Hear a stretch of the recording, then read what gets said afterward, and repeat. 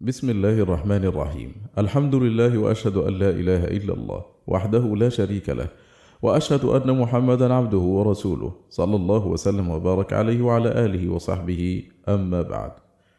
كتاب الفوائد للإمام ابن القيم رحمه الله تعالى، وهو الكتاب الثاني من مكتبة الإمام ابن القيم المسموعة، للإمام أبي عبد الله محمد بن أبي بكر بن أيوب بن قيم الجوزية رحمه الله تعالى. يقرأه عليكم عمرو البساطي. المجلس الأول من كتاب الفوائد. بسم الله الرحمن الرحيم. قاعدة جليلة: إذا أردت الانتفاع بالقرآن فاجمع قلبك عند تلاوته وسماعه، وألق سمعك واحضر حضور من يخاطبه به من تكلم به سبحانه منه إليه، فإنه خطاب منه لك على لسان رسوله. قال تعالى: إن في ذلك لذكرى لمن كان له قلب أو ألقى السمع وهو شهيد. وذلك أن تمام التأثير لما كان موقوفا على مؤثر مقتض ومحل قابل وشرط لحصول الأثر وانتفاء المانع الذي يمنع منه، تضمنت الآية بيان ذلك كله بأوجز لفظ وأبينه وأدله على المراد. فقوله إن في ذلك لذكرى إشارة إلى ما تقدم من أول السورة إلى هاهنا، وهذا هو المؤثر. وقوله لمن كان له قلب فهذا هو المحل القابل، والمراد به القلب الحي الذي يعقل عن الله، كما قال تعالى: إن هو إلا ذكر وقرآن مبين لينذر من كان حيا، أي حي القلب. وقوله أو ألقى السمع أي وجه سمعه وأصغى حاسة سمعه إلى ما يقال له، وهذا شرط التأثر بالكلام. وقوله وهو شهيد أي شاهد القلب حاضر غير غائب. قال ابن قتيبة: استمع كتاب الله وهو شاهد القلب والفهم، ليس بغافل ولا ساهن، وهو إشارة إلى المانع من حصول التأثير، وهو سهو القلب وغيبته عن تعقل ما يقال له والنظر فيه وتأمله. فإذا حصل المؤثر وهو القرآن، والمحل القابل وهو القلب الحي، ووجد الشرط وهو الإصغاء، وانتفى المانع وهو اشتغال القلب وذهوله عن معنى الخطاب وانصرافه عنه إلى شيء آخر، حصل الأثر وهو الانتفاع والتذكر. فإن قيل إذا كان التأثير إنما يتم بمجموع هذه، فما وجه دخول أداة أو في قوله أو ألقى السمع؟ والموضع موضع واو الجمع لا موضع أو التي هي لأحد الشيئين. قيل هذا سؤال جيد، والجواب عنه أن يقال خرج الكلام بأو باعتبار حال المخاطب المدعو، فإن من الناس من يكون حي القلب واعيه تام الفطرة، فإذا فكر بقلبه وجال بفكره دله قلبه وعقله على صحة القرآن وأنه الحق، وشهد قلبه بما أخبر به القرآن، فكان ورود القرآن على قلبه نورا على نور الفطرة. وهذا وصف الذين قيل فيهم: ويرى الذين أوتوا العلم الذي أنزل إليك من ربك هو الحق. وقال في حقهم: الله نور السماوات والأرض، مثل نوره كمشكاة فيها مصباح، المصباح في زجاجة، الزجاجة كأنها كوكب دري يوقد من شجرة مباركة زيتونة لا شرقية ولا غربية، يكاد زيتها يضيء ولو لم تمسسه نار، نور على نور، يهدي الله لنوره من يشاء. فهذا نور الفطرة على نور الوحي، وهذا حال صاحب القلب الحي الواعي. قال ابن القيم: وقد ذكرنا ما تضمنت هذه الآية من الأسرار والعبر في كتاب اجتماع الجيوش الإسلامية على غزو المعطلة والجهمية. فصاحب القلب يجمع بين قلبه وبين معاني القرآن فيجدها كأنها قد كتبت فيه، فهو يقرأها عن ظهر قلب. ومن الناس من لا يكون تام الاستعداد واعي القلب كامل الحياة، فيحتاج إلى شاهد يميز له بين الحق والباطل، ولم تبلغ حياة قلبه ونوره وزكاء فطرته مبلغ صاحب القلب الحي الواعي. فطريق حصول هدايته أن يفرغ سمعه للكلام وقلبه لتأمله والتفكر فيه وتعقل معانيه، فيعلم حينئذ أنه الحق. فالأول حال من رأى بعينيه ما دعي إليه وأخبر به، والثاني حال من علم صدق المخبر وتيقنه وقال يكفيني خبره، فهو في مقام الإيمان، والأول في مقام الإحسان. هذا قد وصل إلى علم اليقين، وترقى قلبه منه إلى منزلة عين اليقين، وذاك معه التصديق الجازم الذي خرج به من الكفر ودخل به في الإسلام. فعين اليقين نوعان، نوع في الدنيا ونوع في الآخرة. فالحاصل في الدنيا نسبته إلى القلب كنسبة الشاهد إلى العين، وما أخبرت به الرسل من الغيب يعاين في الآخرة بالأبصار وفي الدنيا بالبصائر، فهو عين يقين في المرتبتين. فصل. وقد جمعت هذه السورة من أصول الإيمان ما يكفي ويشفي ويغني عن كلام أهل الكلام ومعقول أهل المعقول، فإنها تضمنت تقرير المبدأ والمعاد والتوحيد والنبوة والإيمان بالملائكة، وانقسام الناس إلى هالك شقي وفائز سعيد، وأوصاف هؤلاء وهؤلاء، وتضمنت إثبات صفات الكمال لله وتنزيهه عما يضاد كماله من النقائص والعيوب، وذكر فيها القيامتين الصغرى والكبرى، والعالمين الأكبر وهو عالم الآخرة، والأصغر وهو عالم الدنيا، وذكر فيها خلق الإنسان ووفاته وإعادته وحاله عند وفاته ويوم معاده، وإحاطته سبحانه من كل وجه، حتى علمه بوساوس نفسه، وإقامة الحفظة عليه يحصون عليه كل لفظة يتكلم بها، وأنه يوفيه يوم القيامة ومعه سائق يسوقه إليه وشاهد يشهد عليه، فإذا أحضره السائق قال: هذا ما لدي عتيد، أي هذا الذي أمرت بإحضاره قد أحضرته، فيقال عند إحضاره: ألقيا في جهنم كل كفار عنيد، كما يحضر الجاني إلى حضرة السلطان، فيقال: هذا فلان قد أحضرته، فيقول: اذهبوا به إلى السجن وعاقبوه بما يستحقه. وتأمل كيف دلت السورة صريحا على أن الله سبحانه يعيد هذا الجسد بعينه الذي أطاع وعصى، فينعمه ويعذبه، كما ينعم الروح التي آمنت بعينها ويعذب التي كفرت بعينها، لا أنه سبحانه يخلق روحا أخرى غير هذه فينعمها ويعذبها، كما قاله من لم يعرف المعاد الذي أخبرت به الرسل، حيث زعم أن الله سبحانه يخلق بدنا غير هذا البدن من كل وجه، عليه يقع النعيم والعذاب، والروح عنده عرض من أعراض البدن، فيخلق روحا غير هذه الروح وبدنا غير هذا البدن، وهذا غير ما اتفقت عليه الرسل ودل عليه القرآن والسنة وسائر كتب الله تعالى، وهذا في الحقيقة إنكار للمعاد وموافقة لقول من أنكره من المكذبين، فإنهم لم ينكروا قدرة الله على خلق أجسام أخرى غير هذه الأجسام يعذبها وينعمها، كيف وهم يشهدون النوع الإنساني يخلق شيئا بعد شيء، فكل وقت يخلق الله سبحانه أجساما وأرواحا غير الأجسام التي فنيت، فكيف يتعجبون من شيء يشاهدونه عيانا، وإنما تعجبوا من عودهم بأعيانهم بعد أن مزقهم البلا وصاروا عظاما ورفاتا، فتعجبوا أن يكونوا هم بأعيانهم مبعوثين للجزاء، ولهذا قالوا: أإذا متنا وكنا ترابا وعظاما أإنا لمبعوثون، وقالوا: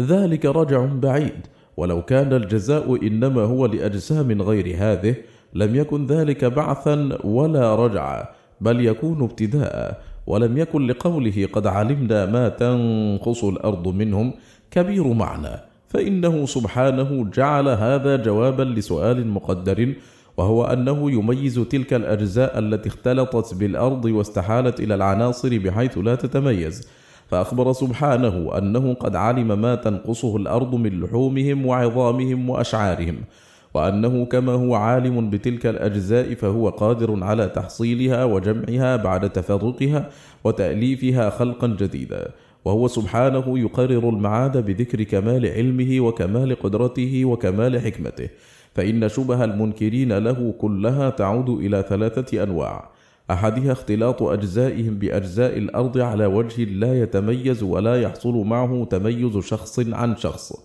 الثاني أن القدرة لا تتعلق بذلك، الثالث أن ذلك أمر لا فائدة فيه، وإنما الحكمة اقتضت دوام هذا النوع الإنساني شيئا بعد شيء هكذا أبدا، كلما مات جيل خلفه جيل آخر. فأما أن يميت النوع الإنساني كله ثم يحييه بعد ذلك فلا حكمة في ذلك. فجاءت براهين المعاد في القرآن مبنية على 3 أصول: أحدها تقرير كمال علم الرب سبحانه، كما قال في جواب من قال: من يحيي العظام وهي رميم؟ قل يحييها الذي أنشأها أول مرة وهو بكل خلق عليم. وقال: وإن الساعة لآتية فاصفح الصفح الجميل إن ربك هو الخلاق العليم.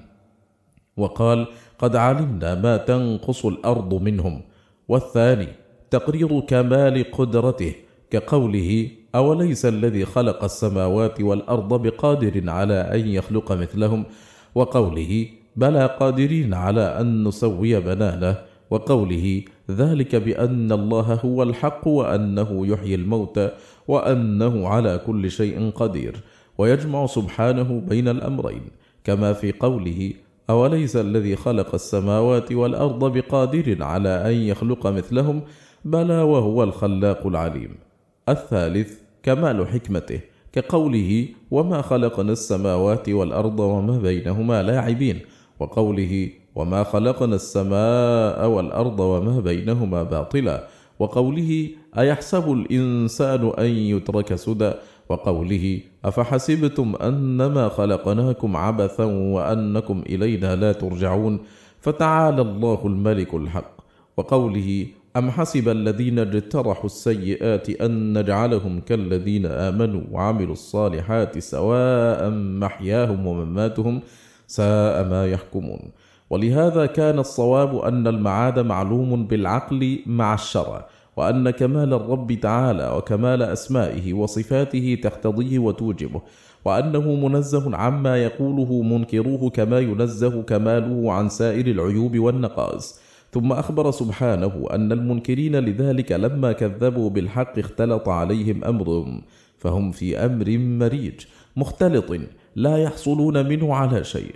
ثم دعاهم إلى النظر في العالم العلوي وبنائه وارتفاعه واستوائه وحسنه والتئامه، ثم إلى العالم السفلي وهو الأرض وكيف بسطها وهيأها بالبسط لما يراد منها، وثبتها بالجبال وأودع فيها المنافع وأنبت فيها من كل صنف حسن من أصناف النبات على اختلاف أشكاله وألوانه ومقاديره ومنافعه وصفاته، وأن ذلك تبصرة إذا تأملها العبد المنيب وتبصر بها تذكر ما دلت عليه مما أخبرت به الرسل من التوحيد والمعاد. فالناظر فيها يتبصر أولا ثم يتذكر ثانيا، وأن هذا لا يحصل إلا لعبد منيب إلى الله بقلبه وجوارحه. ثم دعاهم إلى التفكر في مادة أرزاقهم وأقواتهم وملابسهم ومراكبهم وجناتهم، وهو الماء الذي أنزله من السماء وبارك فيه حتى أنبت به جنات مختلفة الثمار والفواكه ما بين أبيض وأسود وأحمر وأصفر وحلو وحامض وبين ذلك، مع اختلاف منافعها وتنوع أجناسها، وأنبت به الحبوب كلها على تنوعها واختلاف منافعها وصفاتها وأشكالها ومقاديرها. ثم أفرد النخل لما فيه من موضع العبرة والدلالة التي لا تخفى على المتأمل، وأحيا به الأرض بعد موتها. ثم قال: كذلك الخروج، أي مثل هذا الإخراج من الأرض الفواكه والثمار والأقوات والحبوب، خروجكم من الأرض بعدما غيبتم فيها. وقد ذكرنا هذا القياس وأمثاله من المقاييس الواقعة في القرآن في كتابنا المعالم، وبينا بعض ما فيها من الأسرار والعبر. ثم انتقل سبحانه إلى تقرير النبوة بأحسن تقرير وأوجز لفظ وأبعده عن كل شبهة وشك، فأخبر أنه أرسل إلى قوم نوح وعاد وثمود وقوم لوط وقوم فرعون رسلا فكذبوهم، فأهلكهم بأنواع الهلاك، وصدق فيهم وعيده الذي أوعدتهم به رسله إن لم يؤمنوا. وهذا تقرير لنبوتهم ولنبوة من أخبر بذلك عنهم من غير أن يتعلم ذلك من معلم ولا قرأه في كتاب، بل أخبر به إخبارا مفصلا مطابقا لما عند أهل الكتاب. ولا يرد على هذا إلا سؤال البهت والمكابر على جحد الضروريات بأنه لم يكن شيء من ذلك، أو أن حوادث الدهر ونكباته أصابتهم كما أصابت غيرهم. وصاحب هذا السؤال يعلم من نفسه أنه باهت مباهت جاحد لما شهد به العيان، وتناقلته القرون قرنا بعد قرن، فإنكاره بمنزلة إنكار وجود المشهودين من الملوك والعلماء والبلاد النائية. ثم عاد سبحانه إلى تقرير المعاد بقوله: أفعيينا بالخلق الأول. يقال لكل من عجز عن شيء عيي به، وعيي فلان بهذا الأمر. قال الشاعر: عيوا بأمرهم كما عيت ببيضتها الحمامة. ومنه قوله تعالى: ولم يعي بخلقهن. قال ابن عباس يريد أفعجزن، وكذلك قال مقاتل. قلت هذا تفسير بلازم اللفظة، وحقيقتها أعم من ذلك، فإن العرب تقول أعياني أن أعرف كذا، وعييت به إذا لم تهتدي لوجهه ولم تقدر على معرفته وتحصيله، فتقول أعياني دواؤك إذا لم تهتدي له ولم تقف عليه، ولازم هذا المعنى العجز عنه.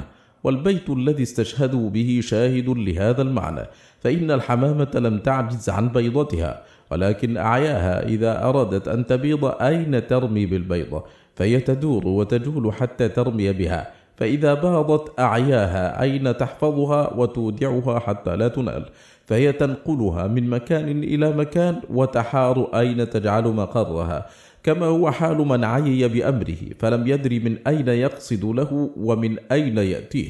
وليس المراد بالإعياء في هذه الآية التعب كما يظنه من لم يعرف تفسير القرآن، بل هذا المعنى هو الذي نفاه سبحانه عن نفسه في آخر السورة بقوله: وما مسنا من لغوب. ثم أخبر سبحانه أنهم في لبس من خلق جديد، أي أنه ملتبس عليهم إعادة الخلق خلقا جديدا.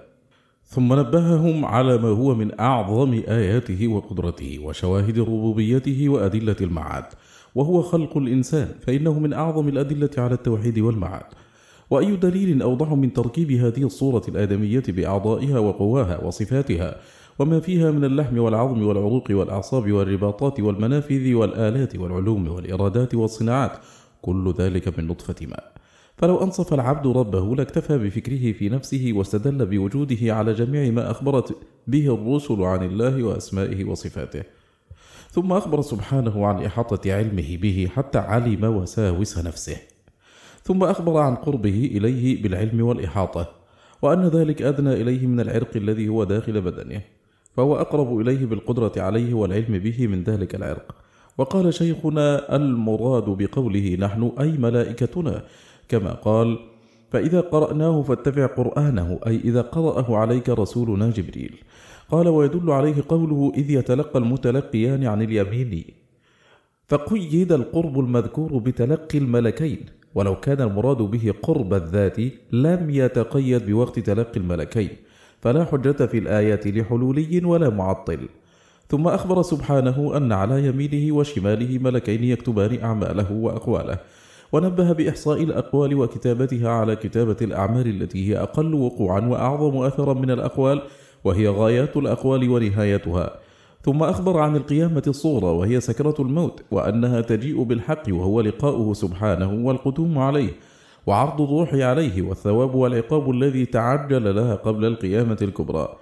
ثم ذكر القيامة الكبرى بقوله: ونفخ في الصور ذلك يوم الوعيد. ثم أخبر عن أحوال الخلق في هذا اليوم، وأن كل أحد يأتي الله سبحانه ذلك اليوم ومعه سائق يسوقه وشهيد يشهد عليه، وهذا غير شهادة جوارحه، وغير شهادة الأرض التي كان عليها له وعليه، وغير شهادة رسوله والمؤمنين، فإن الله سبحانه يستشهد على العباد الحفظة والأنبياء والأمكنة التي عملوا عليها الخير والشر والجلود التي عصوه بها، ولا يحكم بينهم بمجرد علمه، وهو أعدل العادلين وأحكم الحاكمين. ولهذا أخبر نبيه صلى الله عليه وسلم أنه يحكم بين الناس بما سمعه من إقرارهم وشهادة البينة لا بمجرد علمه، فكيف يسوغ لحاكم أن يحكم بمجرد علمه من غير بينة ولا إقرار؟ ثم أخبر سبحانه أن الإنسان في غفلة من هذا الشأن الذي هو حقيق بأن لا يغفل عنه، وأن لا يزال عن ذكره على ذكره وباله، وقال: في غفلة من هذا، ولم يقل عنه كما قال وإنهم لفي شك منه مريب، ولم يقل في شك فيه. وجاء هذا في المصدر، وإن لم يجئ في الفعل فلا يقال غفلت منه ولا شككت منه، كأن غفلته وشكه ابتداء منه، فهو مبدأ غفلته وشكه، وهذا أبلغ من أن يقال في غفلة عنه وشك فيه، فإنه جعل ما ينبغي أن يكون مبدأ التذكرة واليقين ومنشأهما مبدأ للغفلة والشك. ثم أخبر أن غطاء الغفلة والذهول يكشف عنه ذلك اليوم كما يكشف عنه غطاء النوم عن القلب، فيستيقظ عن العين فتنفتح، فنسبة كشف هذا الغطاء عن العبد عند المعاينة كنسبة كشف غطاء النوم عنه عند الانتباه. ثم أخبر سبحانه أن قرينه وهو الذي قرن به في الدنيا من الملائكة يكتب عمله وقوله، يقول لما يحضر هذا الذي كنت وكلتني به في الدنيا قد أحضرته وأتيتك به. هذا قول مجاهد. وقال ابن قتيبة المعنى هذا ما كتبته عليه وأحصيته من قوله وعمله حاضر عندي. والتحقيق أن الآية تتضمن الأمرين، أي هذا الشخص الذي وكلت به وهذا عمله الذي أحصيته عليه، فحينئذ يقال ألقيا في جهنم. وهذا إما أن يكون خطابا للسائق والشهيد أو خطابا للملك الموكل بعذابه وإن كان واحدا، وهو مذهب معروف من مذاهب العرب في خطابها، أو تكون الألف منقلبة عن نون التوكيد الخفيفة ثم أجري الوصل مجرى الوقف.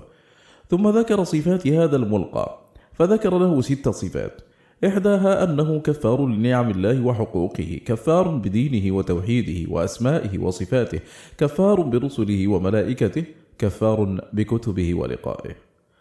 الثانية أنه معاند للحق بدفعه جحدا وعنادا.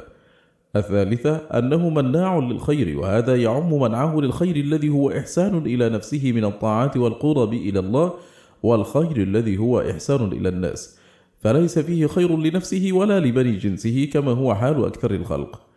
الرابعة أنه مع منعه للخير معتد على الناس ظلوم غشوم معتد عليهم بيده ولسانه.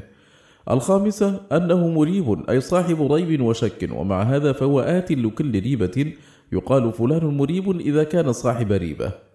السادسة أنه مع ذلك مشرك بالله، قد اتخذ مع الله إلها آخر يعبده ويحبه ويغضب له ويرضى له، ويحلف باسمه وينذر له، ويوالي فيه ويعادي فيه، فيختصم هو وقرينه من الشياطين ويحيل الأمر عليه، وأنه هو الذي أطغاه وأضله، فيقول قرينه لم يكن لي قوة أن أضله وأطغيه، ولكن كان في ضلال بعيد اختاره لنفسه وآثره على الحق، كما قال إبليس لأهل النار وما كان لي عليكم من سلطان إلا أن دعوتكم فاستجبتم لي.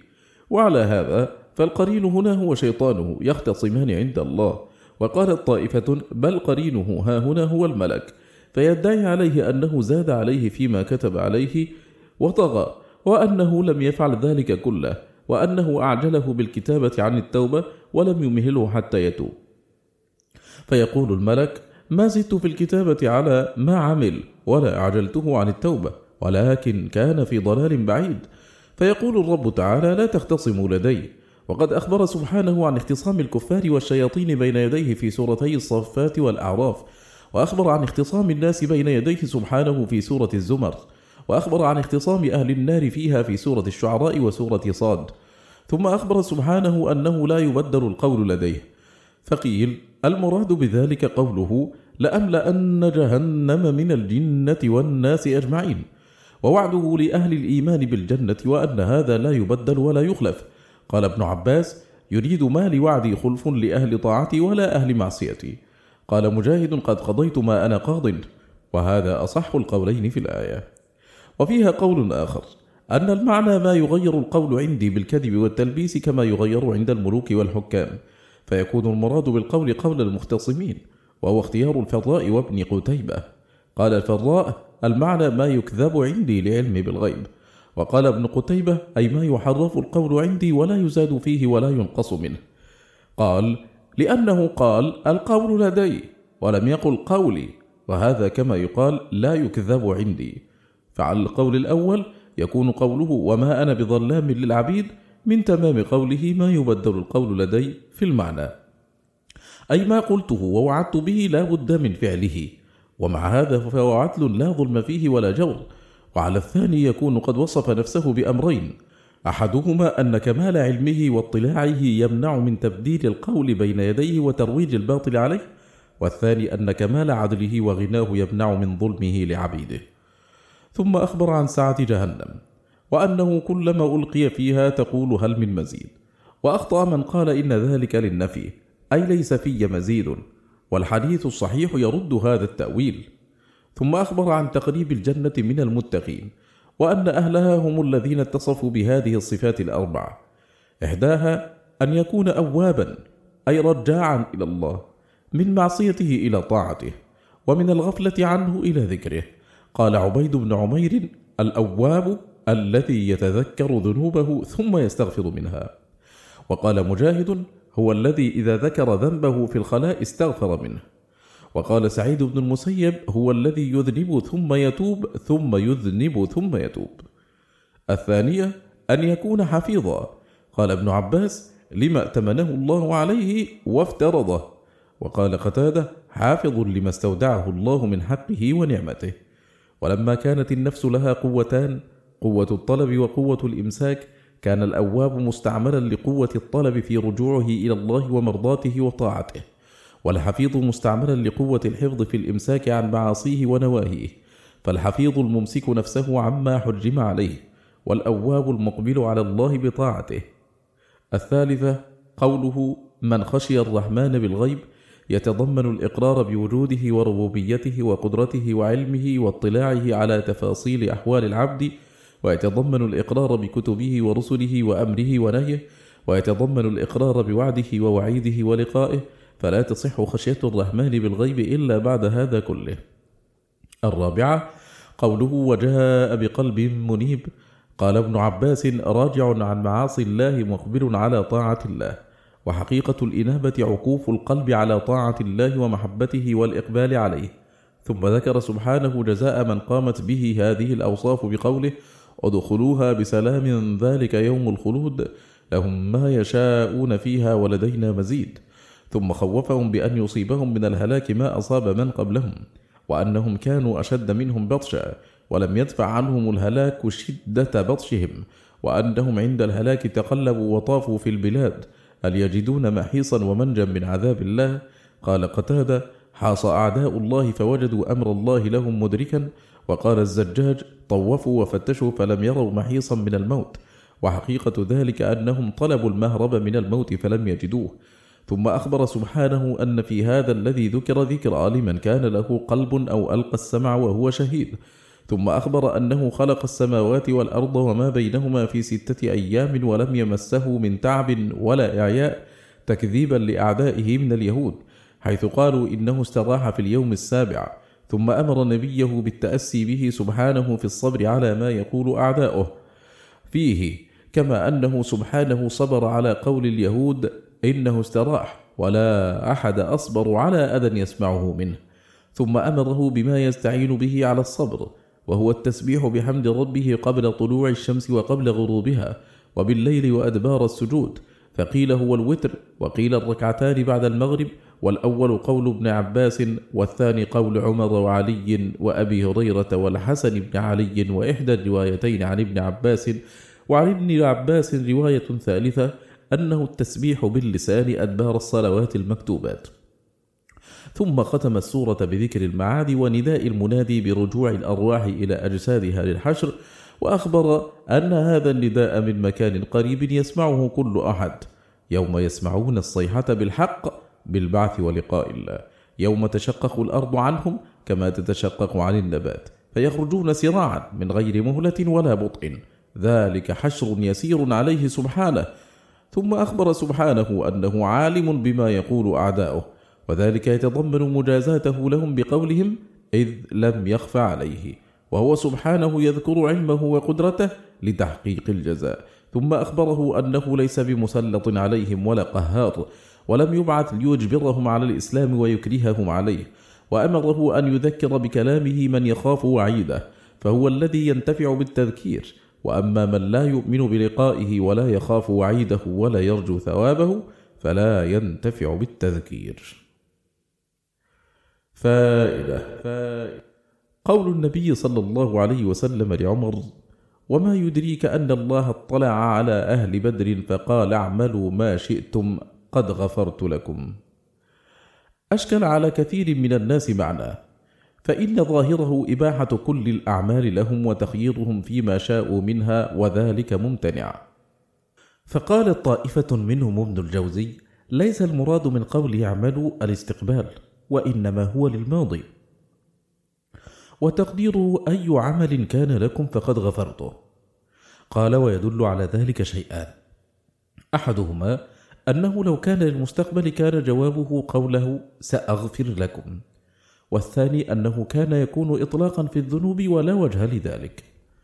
وحقيقة هذا الجواب أني قد غفرت لكم بهذه الغزوة ما سلف من ذنوبكم، لكنه ضعيف من وجهين: أحدهما أن لفظ اعملوا يأباه، فإنه للاستقبال دون المضي، وقوله قد غفرت لكم لا يوجب أن يكون اعملوا مثله، فإن قوله قد غفرت تحقيق لوقوع المغفرة في المستقبل، كقوله أتى أمر الله وجاء ربك ونظائره.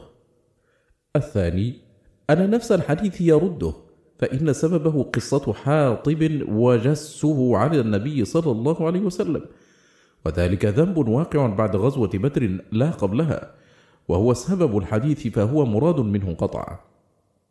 فالذي نظن في ذلك والله أعلم أن هذا خطاب لقوم قد علم الله سبحانه أنهم لا يفارقون دينهم بل يموتون على الإسلام، وأنهم قد كانوا يقارفون بعض ما يقارفه غيرهم من الذنوب، ولكن لا يتركهم سبحانه مصرين عليها، بل يوفقهم لتوبة نصوح واستغفار وحسنات تمحو أثر ذلك، ويكون تخصيصهم بهذا دون غيرهم، لأنه قد تحقق ذلك فيهم وأنه مغفور لهم، ولا يمنع ذلك كون المغفرة حصلت بأسباب تقوم بهم، كما لا يقتضي ذلك أن يعطلوا الفرائض وثوقا بالمغفرة، فلو كانت قد حصلت بدون الاستمرار على القيام بالأوامر لما احتاجوا بعد ذلك إلى صلاة ولا صيام ولا حج ولا زكاة ولا جهاد، وهذا محال. ومن أوجب الواجبات التوبة بعد الذنب، فضمان المغفرة لا يوجب تعطيل أسباب المغفرة.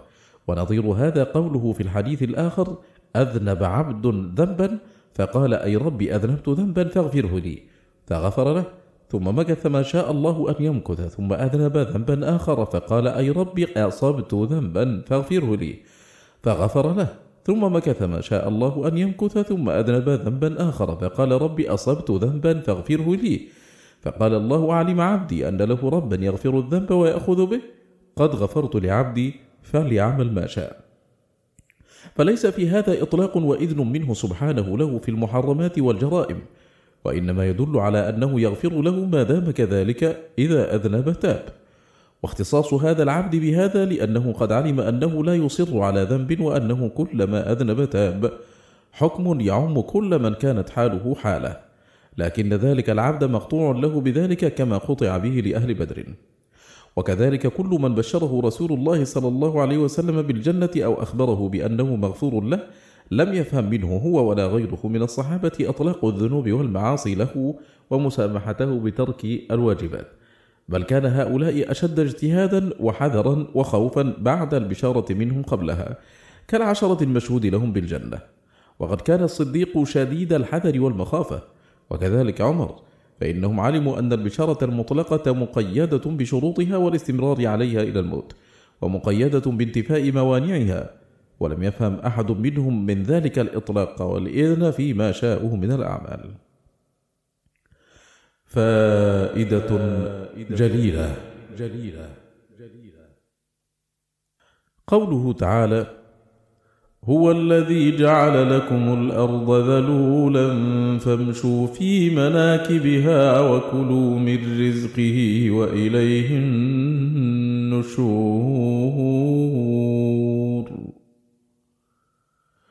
أخبر سبحانه أنه جعل الأرض ذلولا منقادة للوطئ عليها وحفرها وشقها والبناء عليها، ولم يجعلها مستصعبة ممتنعة على من أراد ذلك منها. وأخبر سبحانه أنه جعلها مهادا وفراشا وبساطا وقرارا وكفاتا، وأخبر أنه دحاها وطحاها وأخرج منها ماءها ومرعاها، وثبتها بالجبال ونهج فيها الفجاج والطرق، وأجرى فيها الأنهار والعيون، وبارك فيها وقدر فيها أقواتها. ومن بركتها أن الحيوانات كلها وأرزاقها وأقواتها تخرج منها. ومن بركتها أنك تودع فيها الحب فتخرجه لك أضعاف أضعاف ما كان. ومن بركتها أنها تحمل الأذى على ظهرها وتخرج لك من بطنها أحسن الأشياء وأنفعها، فتواري منه كل قبيح وتخرج له كل مليح. ومن بركتها أنها تستر قبائح العبد وفضلات بدنه وتواريها، وتضمه وتؤويه، وتخرج له طعامه وشرابه، فهي أحمل شيء للأذى وأعوده بالنفع، فلا كان من التراب خير منه وأبعد من الأذى وأقرب إلى الخير. والمقصود أنه سبحانه جعل لنا الأرض كالجمل الذلول الذي كيفما يقاد ينقاد، وحسن التعبير بمناكبها عن طرقها وفجاجها لما تقدم من وصفها بكونها ذلولا، فالماشي عليها يطأ على مناكبها وهي أعلى شيء فيها. ولهذا فسرت المناكب بالجبال كمناكب الإنسان وهي أعاليه. قالوا وذلك تنبيه على أن المشي في سهولها أيسر. وقال الطائفة بل المناكب الجوانب والنواحي، ومنه مناكب الإنسان لجوانبه، والذي يظهر أن المراد بالمناكب الأعالي، وهذا الوجه الذي يمشي عليه الحيوان هو العالي من الأرض دون الوجه المقابل له، فإن سطح الكرة أعلاها، والمشي إنما يقع في سطحها. وحصل التعبير عنه بالمناكب لما تقدم من وصفها بأنها ذلول، ثم أمرهم أن يأكلوا من رزقه الذي أودعه فيها، فذللها لهم ووطأها، وفتق فيها السبل والطرق التي يمشون فيها، وأودعها رزقهم، فذكر تهيئة المسكن للانتفاع والتقلب فيه بالذهاب والمجيء والأكل مما أودع فيه للساكن. ثم نبه بقوله وإليه النشور على أن في هذا المسكن غير مستوطنين ولا مقيمين، بل دخلناه عابري سبيل، فلا يحسن أن نتخذه وطنا ومستقرا، وإنما دخلناه لنتزود منه إلى دار القرار، فهو منزل عبور لا مستقر حبور، ومعبر وممر لا وطن ومستقر. فتضمنت الآية الدلالة على ربوبيته ووحدانيته وقدرته وحكمته ولطفه، والتذكير بنعمه وإحسانه، والتحذير من الركون إلى الدنيا واتخاذها وطنا ومستقرا، بل نسرع فيها السير إلى داره وجنته. فلله ما في ضمن هذه الآية من معرفته وتوحيده والتذكير بنعمه والحث على السير إليه والاستعداد للقائه والقدوم عليه، والإعلام بأنه سبحانه يطوي هذه الدار كأن لم تكن، وأنه يحيي أهلها بعدما أماتهم، وإليه النشور. فائدة: للإنسان قوتان: قوة علمية نظرية، وقوة عملية إرادية، وسعادته التامة موقوفة على استكمال قوتيه العلمية والإرادية. واستكمال القوة العلمية إنما يكون بمعرفة فاطره وبارئه، ومعرفة أسمائه وصفاته وأفعاله، ومعرفة الطريق التي توصل إليه، ومعرفة آفاتها، ومعرفة نفسه، ومعرفة عيوبها. فبهذه المعارف الخمسة يحصل كمال قوته العلمية، وأعلم الناس أعرفهم بها وأفقههم فيها.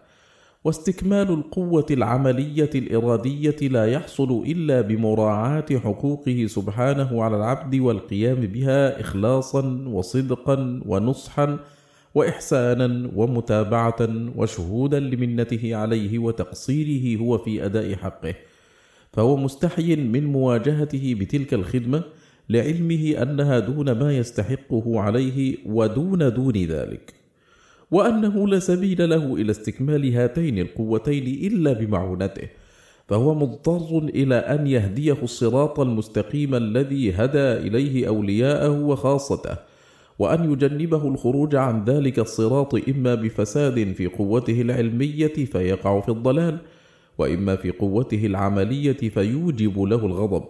فكمال الإنسان وسعادته لا تتم إلا بمجموع هذه الأمور، وقد تضمنتها سورة الفاتحة وانتظمتها أكمل انتظام. فإن قوله الحمد لله رب العالمين الرحمن الرحيم مالك يوم الدين يتضمن الأصل الأول، وهو معرفة الرب تعالى ومعرفة أسمائه وصفاته وأفعاله. والأسماء المذكورة في هذه السورة هي أصول الأسماء الحسنى، وهي اسم الله والرب والرحمن.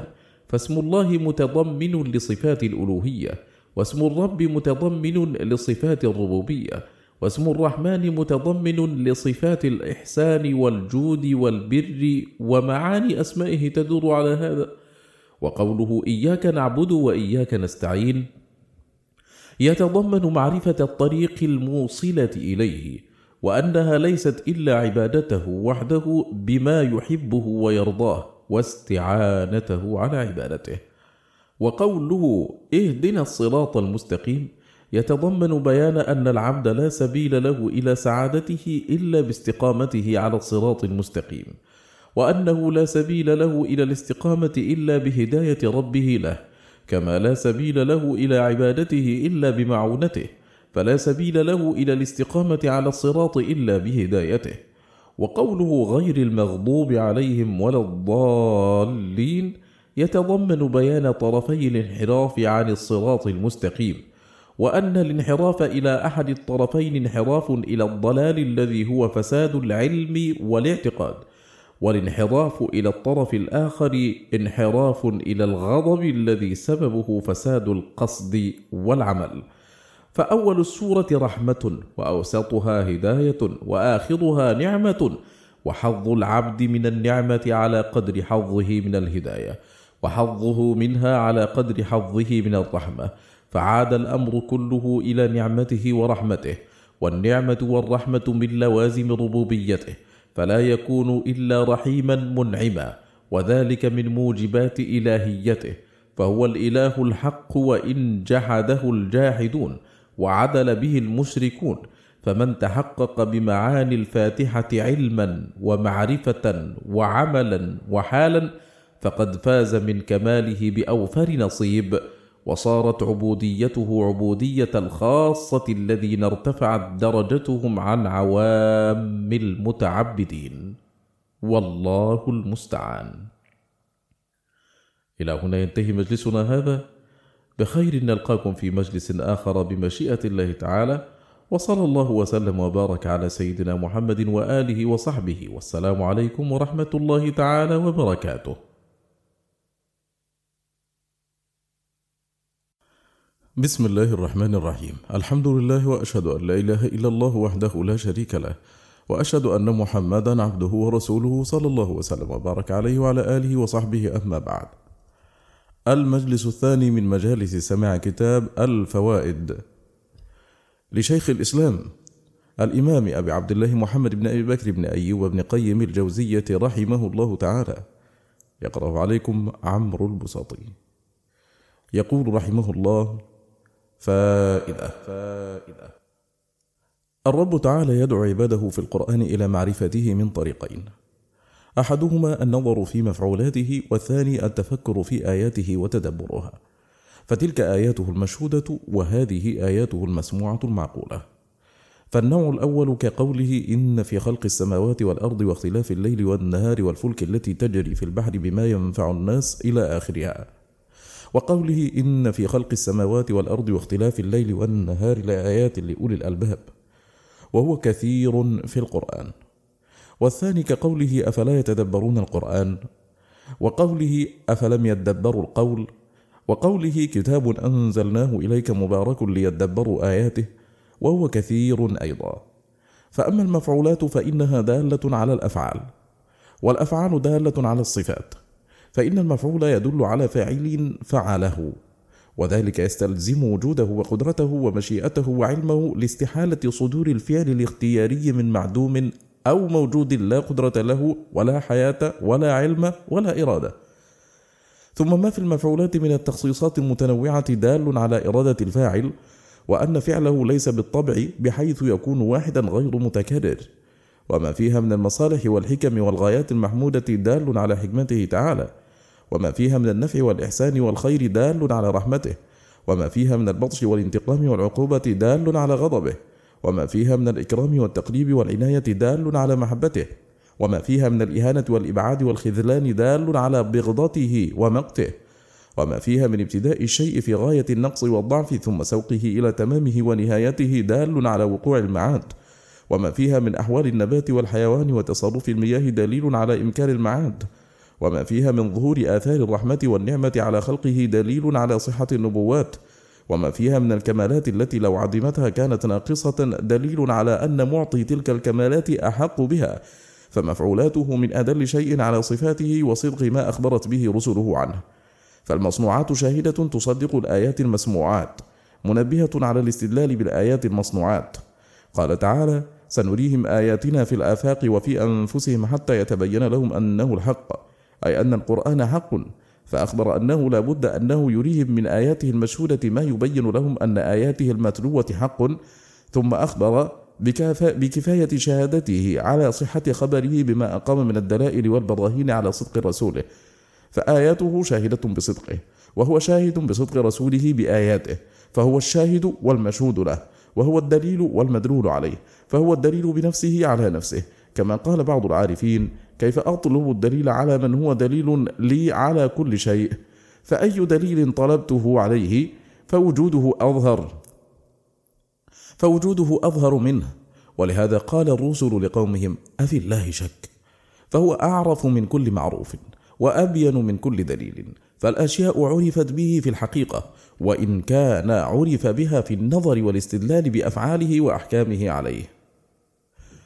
فائدة في المسند وصحيح أبي حاتم من حديث عبد الله بن مسعود رضي الله عنه قال: قال رسول الله صلى الله عليه وسلم: ما أصاب عبدا هم ولا حزن فقال: اللهم إني عبدك ابن عبدك ابن أمتك ناصيتي بيدك ماض في حكمك عدل في قضاؤك أسألك بكل اسم هو لك سميت به نفسك أو أنزلته في كتابك أو علمته أحدا من خلقك أو استأثرت به في علم الغيب عندك أن تجعل القرآن ربيع قلبي ونور صدري وجلاء حزني وذهاب همي وغمي، إلا أذهب الله همه وغمه وأبدله مكانه فرحا. قالوا: يا رسول الله، أفلا نتعلمهن؟ قال: بلى، ينبغي لمن سمعهن أن يتعلمهن. فتضمن هذا الحديث العظيم أمورا من المعرفة والتوحيد والعبودية، منها أن الداعي به صدر سؤاله بقوله: إني عبدك ابن عبدك ابن أمتك، وهذا يتناول من فوقه من آبائه وأمهاته إلى أبويه آدم وحواء، وفي ذلك تملق له واستخذاء بين يديه واعتراف بأنه مملوكه وآباؤه مماليكه، وأن العبد ليس له غير باب سيده وفضله وإحسانه، وأن سيده إن أهمله وتخلى عنه هلك ولم يؤوه أحد ولم يعطف عليه بل يضيع أعظم ضيعه. فتحت هذا الاعتراف أني لا غنى بي عنك طرفة عين، وليس لي من أعوذ به وألوذ به غير سيدي الذي أنا عبده، وفي ضمن ذلك الاعتراف بأنه مربوب مدبر مأمور منهي، إنما يتصرف بحكم العبودية لا بحكم الاختيار لنفسه، فليس هذا شأن العبد بل شأن الملوك والأحرار، وأما العبيد فتصرفهم على محض العبودية، فهؤلاء عبيد الطاعة المضافون إليه سبحانه في قوله: إن عبادي ليس لك عليهم سلطان، وقوله: وعباد الرحمن الذين يمشون على الأرض هونا، ومن عداهم عبيد القهر والربوبية، فإضافتهم إليه كإضافة سائر البيوت إلى ملكه، وإضافة أولئك كإضافة البيت الحرام إليه، وإضافة ناقته إليه وداره التي هي الجنة إليه، وإضافة عبودية رسوله إليه بقوله: وإن كنتم في ريب مما نزلنا على عبدنا سبحان الذي أسرى بعبده، وأنه لما قام عبد الله يدعوه. وفي التحقق بمعنى قوله إني عبدك التزام عبوديته من الذل والخضوع والإنابة، وامتثال أمر سيده واجتناب نهيه، ودوام الافتقار إليه واللجأ إليه والاستعانة به والتوكل عليه وعياذ العبد به ولياذه به، وأن لا يتعلق قلبه بغيره محبة وخوفا ورجاء. وفيه أيضا أني عبد من جميع الوجوه، صغيرا وكبيرا، حيا وميتا، مطيعا وعاصيا، معافا ومبتلا بالروح والقلب واللسان والجوارح. وفيه أيضا أن مالي ونفسي ملك لك، فإن العبد وما يملك لسيده. وفيه أيضا أنك أنت الذي مننت علي بكل ما أنا فيه من نعمة، فذلك كله من إنعامك على عبدك. وفيه أيضا أني لا أتصرف فيما خولتني من مالي ونفسي إلا بأمرك، كما لا يتصرف العبد إلا بإذن سيده. وأني لا أملك لنفسي ضرا ولا نفعا ولا موتا ولا حياة ولا نشورا. فإن صح له شهود ذلك فقد قال إني عبدك حقيقة. ثم قال: ناصيتي بيدك، أي أنت المتصرف في، تصرفني كيف تشاء، لست أنا المتصرف في نفسي. وكيف يكون له في نفسه تصرفا وهو من نفسه بيد ربه وسيده، وناصيته بيده، وقلبه بين إصبعين من أصابعه، وموته وحياته وسعادته وشقاوته وعافيته وبلاؤه كله إليه سبحانه، ليس إلى العبد منه شيء، بل هو في قبضة سيده أضعف من مملوك ضعيف حقير ناصيته بيد سلطان قاهر مالك له تحت تصرفه وقهره، بل الأمر فوق ذلك. ومتى شهد العبد أن ناصيته ونواصي العباد كلها بيد الله وحده يصرفهم كيف يشاء، لم يخفهم بعد ذلك، ولم يرجهم، ولم ينزلهم منزلة المالكين، بل منزلة عبيد مقهورين مربوبين، المتصرف فيهم سواهم، والمدبر لهم غيرهم. فمن شهد نفسه بهذا المشهد صار فقده وضرورته إلى ربه وصفا لازما له. ومتى شهد الناس كذلك لم يفتقر إليهم، ولم يعلق أمله ورجاءه بهم، فاستقام توحيده وتوكله وعبوديته. ولهذا قال هود لقومه: إني توكلت على الله ربي وربكم ما من دابة إلا هو آخذ بناصيتها إن ربي على صراط مستقيم. وقوله ماض في حكمك عدل في قضاؤك تضمن هذا الكلام أمرين: أحدهما مضاء حكمه في عبده، والثاني يتضمن حمده وعدله، وهو سبحانه له الملك وله الحمد. وهذا معنى قول نبيه هود: ما من دابة إلا هو آخذ بناصيتها. ثم قال: إن ربي على صراط مستقيم، أي مع كونه مالكا قاهرا متصرفا في عباده نواصيهم بيده، فهو على صراط مستقيم، وهو العدل الذي يتصرف به فيهم، فهو على صراط مستقيم في قوله وفعله وقضائه وقدره وأمره ونهيه وثوابه وعقابه، فخبره كله صدق، وقضاؤه كله عدل، وأمره كله مصلحة، والذي نهى عنه كله مفسدة، وثوابه لمن يستحق الثواب بفضله ورحمته، وعقابه لمن يستحق العقاب بعدله وحكمته.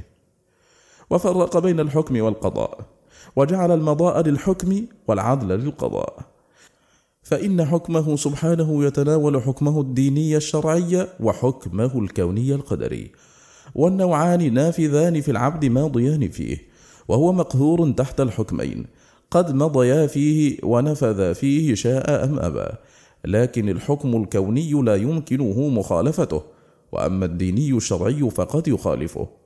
ولما كان القضاء هو الإتمام والإكمال، وذلك إنما يكون بعد مضيه ونفوذه، قال: عدل في قضاؤك، أي الحكم الذي أكملته وأتممته ونفذته في عبدك عدل منك فيه. وأما الحكم فهو ما يحكم به سبحانه، وقد يشاء تنفيذه وقد لا ينفذه، فإن كان حكما دينيا فهو ماض في العبد، وإن كان كونيا فإن نفذه سبحانه مضى فيه، وإن لم ينفذه اندفع عنه، فهو سبحانه يمضي ما يقضي به، وغيره قد يقضي بقضاء ويقدر أمرا ولا يستطيع تنفيذه، وهو سبحانه يقضي ويمضي، فله القضاء والإمضاء. وقوله عدل في قضاؤك يتضمن جميع أقضيته في عبده من كل الوجوه، من صحة وسقم وغنى وفقر ولذة وألم وحياة وموت وعقوبة وتجاوز وغير ذلك. قال تعالى: وما أصابكم من مصيبة فبما كسبت أيديكم وقال: وإن تصبهم سيئة بما قدمت أيديهم فإن الإنسان كفور. فكل ما يقضي على العبد فهو عدل فيه. فإن قيل: فالمعصية عندكم بقضائه وقدره، فما وجه العدل في قضائها؟ فإن العدل في العقوبة عليها ظاهر. قيل: هذا سؤال له شأن، ومن أجله زعمت طائفة أن العدل هو المقدور والظلم ممتنع لذاته. قالوا: لأن الظلم هو التصرف في ملك الغير، والله له كل شيء، فلا يكون تصرفه في خلقه إلا عدلا. وقالت طائفة: بل العدل أنه لا يعاقب على ما قضاه وقدره، فلما حصل منه العقوبة على الذنب علم أنه ليس بقضائه وقدره، فيكون العدل هو جزاؤه على الذنب بالعقوبة والذنب، إما في الدنيا وإما في الآخرة. وصعب على هؤلاء الجمع بين العدل وبين القدر، فزعموا أن من أثبت القدر لم يمكنه أن يقول بالعدل، ومن قال بالعدل لم يمكنه أن يقول بالقدر. كما صعب الجمع بين التوحيد وإثبات الصفات، فزعموا أنه لا يمكنهم إثبات التوحيد إلا بإنكار الصفات، فصار توحيدهم تعطيلا وعدلهم تكذيبا بالقدر.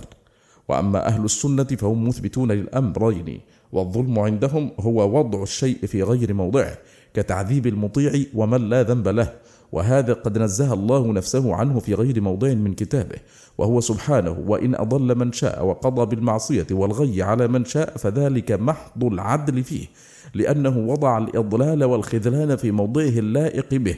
كيف ومن أسمائه الحسنى العدل، الذي كل أفعاله وأحكامه سداد وصواب وحق. وهو سبحانه قد أوضح السبل وأرسل الرسل وأنزل الكتب وأزاح العلل ومكن من أسباب الهداية والطاعة بالأسماع والأبصار والعقول، وهذا عدله. ووفق من شاء بمزيد عناية وأراد من نفسه أن يعينه ويوفقه، فهذا فضله. وخذل من ليس بأهل لتوفيقه وفضله، وخلى بينه وبين نفسه، ولم يرد سبحانه من نفسه أن يوفقه، فقطع عنه فضله ولم يحرمه عدله. وهذا نوعان: أحدهما ما يكون جزاء منه للعبد على إعراضه عنه وإيثار عدوه في الطاعة والموافقة عليه وتناسي ذكره وشكره، فهو أهل أن يخذله ويتخلى عنه. والثاني أن لا يشاء له ذلك ابتداء، لما يعلم منه أنه لا يعرف قدر نعمة الهداية ولا يشكره عليها ولا يثني عليه بها ولا يحبه، فلا يشاءها له لعدم صلاحية محله. قال تعالى: وكذلك فتنا بعضهم ببعض ليقولوا أهؤلاء من الله عليهم من بيننا أليس الله بأعلم بالشاكرين. وقال: ولو علم الله فيهم خيرا لأسمعهم. فإذا قضى على هذه النفوس بالضلال والمعصية كان ذلك محض العدل، كما إذا قضى على الحية بأن تقتل وعلى العقرب وعلى الكلب العقور كان ذلك عدلا فيه، وإن كان مخلوقا على هذه الصفة. وقد استوفينا الكلام في هذا في كتابنا الكبير في القضاء والقدر. والمقصود أن قوله صلى الله عليه وسلم: ماض في حكمك عدل في قضاؤك، رد على الطائفتين القدرية الذين ينكرون عموم أقضية الله في عبده، ويخرجون أفعال العباد عن كونها بقضائه وقدره، ويردون القضاء إلى الأمر والنهي، وعلى الجبرية الذين يقولون كل مقدور عدل، فلا يبقى لقوله عدل في قضاؤك فائدة، فإن العدل عندهم كل ما يمكن فعله، والظلم هو المحال لذاته، فكأنه قال: ماض ونافذ في قضاؤك، وهذا هو الأول بعينه. وقوله: أسألك بكل اسم إلى آخره توسل إليه بأسمائه كلها ما علم العبد منها وما لم يعلم، وهذه أحب الوسائل إليه، فإنها وسيلة بصفاته وأفعاله التي هي مدلول أسمائه. وقوله: أن تجعل القرآن ربيع قلبي ونور صدري، الربيع المطر الذي يحيي الأرض، شبه القرآن به لحياة القلوب به، وكذلك شبهه الله بالمطر، وجمع بين الماء الذي تحصل به الحياة والنور الذي تحصل به الإضاءة والإشراق، كما جمع بينهما سبحانه في قوله: أنزل من السماء ماء فسالت أودية بقدرها فاحتمل السيل زبدا رابيا ومما يوقدون عليه في النار ابتغاء حلية. وفي قوله: مثلهم كمثل الذي استوقد نارا فلما أضاءت ما حوله ذهب الله بنورهم. ثم قال: أو كصيب من السماء. وفي قوله الله نور السماوات والأرض مثل نوره الآيات. ثم قال ألم تر أن الله يزجي سحابا ثم يؤلف بينه الآية، فتضمن الدعاء أن يحيي قلبه بربيع القرآن وأن ينور به صدره فتجتمع له الحياة والنور. قال تعالى أومن كان ميتا فأحييناه وجعلنا له نورا يمشي به في الناس كمن مثله في الظلمات ليس بخارج منها. ولما كان الصدر أوسع من القلب كان النور الحاصل له يسري منه إلى القلب لأنه قد حصل لما هو أوسع منه. ولما كانت حياة البدن والجوارح كلها بحياة القلب تسري الحياة منه إلى الصدر ثم إلى الجوارح، سأل الحياة له بالربيع الذي هو مادتها. ولما كان الحزن والهم والغم يضاد حياة القلب واستنارته، سأل أن يكون ذهابها بالقرآن فإنها أحرى أن لا تعود. وأما إذا ذهبت بغير القرآن من صحة أو دنيا أو جاه أو زوجة أو ولد فإنها تعود بذهاب ذلك. والمكروه الوارد على القلب إن كان من أمر ماض أحدث الحزن، وإن كان من مستقبل أحدث الهم، وإن كان من أمر حاضر أحدث الغم. والله أعلم. فائدة أنزه الموجودات وأطهرها وأنورها وأشرفها وأعلاها ذاتا وقدرا وأوسعها عرش الرحمن جل جلاله، ولذلك صلح لاستوائه عليه. وكل ما كان أقرب إلى العرش كان أنور وأنزه وأشرف مما بعد عنه. ولهذا كانت جنة الفردوس أعلى الجنان وأشرفها وأنورها وأجلها لقربها من العرش إذ هو سقفها.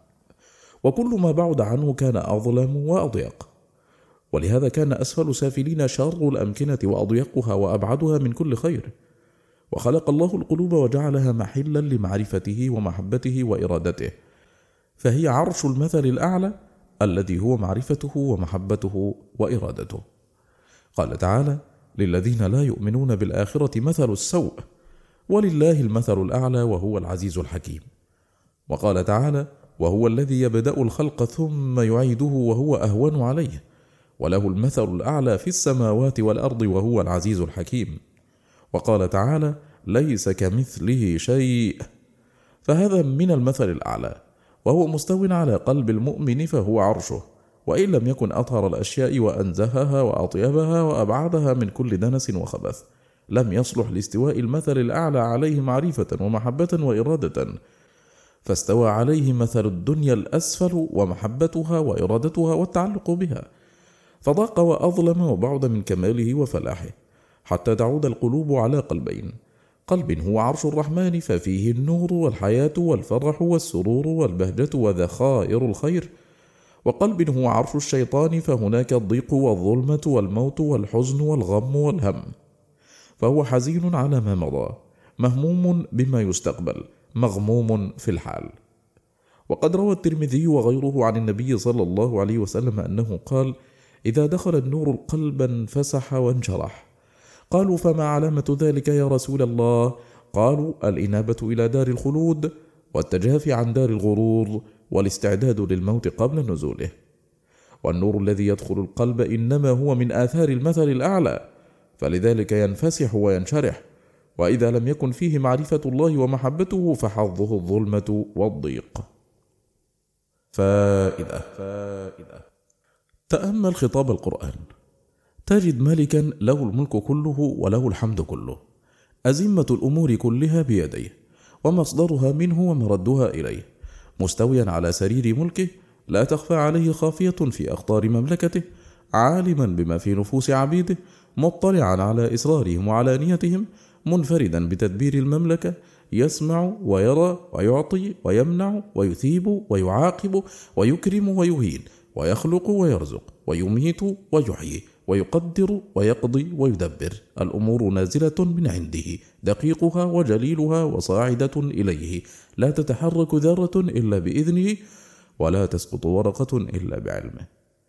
فتأمل كيف تجده يثني على نفسه ويمجد نفسه ويحمد نفسه وينصح عباده، ويدلهم على ما فيه سعادتهم وفلاحهم، ويرغبهم فيه ويحذرهم مما فيه هلاكهم، ويتعرف إليهم بأسمائه وصفاته، ويتحبب إليهم بنعمه وآلائه، فيذكرهم بنعمه عليهم، ويأمرهم بما يستوجبون به تمامها، ويحذرهم من نقمه، ويذكرهم بما أعد لهم من الكرامة إن أطاعوا، وما أعد لهم من العقوبة إن عصوا، ويخبرهم بصنعه في أوليائه وأعدائه، وكيف كانت عاقبة هؤلاء وهؤلاء، ويثني على أوليائه بصالح أعمالهم وأحسن أوصافهم، ويذم أعداءه بسيء أعمالهم وقبيح صفاتهم، ويضرب الأمثال، وينوع الأدلة والبراهين، ويجيب عن شبه أعدائه أحسن الأجوبة، ويصدق الصادق ويكذب الكاذب، ويقول الحق ويهدي السبيل، ويدعو إلى دار السلام، ويذكر أوصافها وحسنها ونعيمها،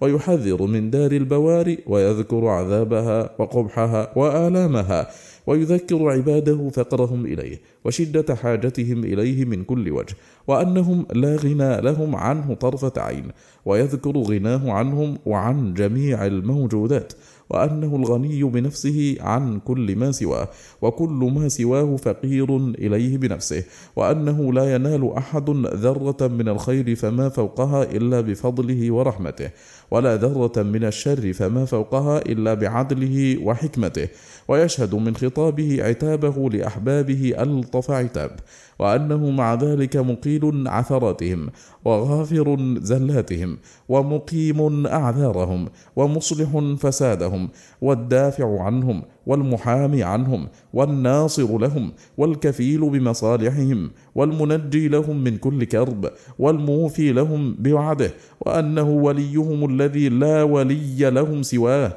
فهو مولاهم الحق ونصيرهم على عدوهم، فنعم المولى ونعم النصير.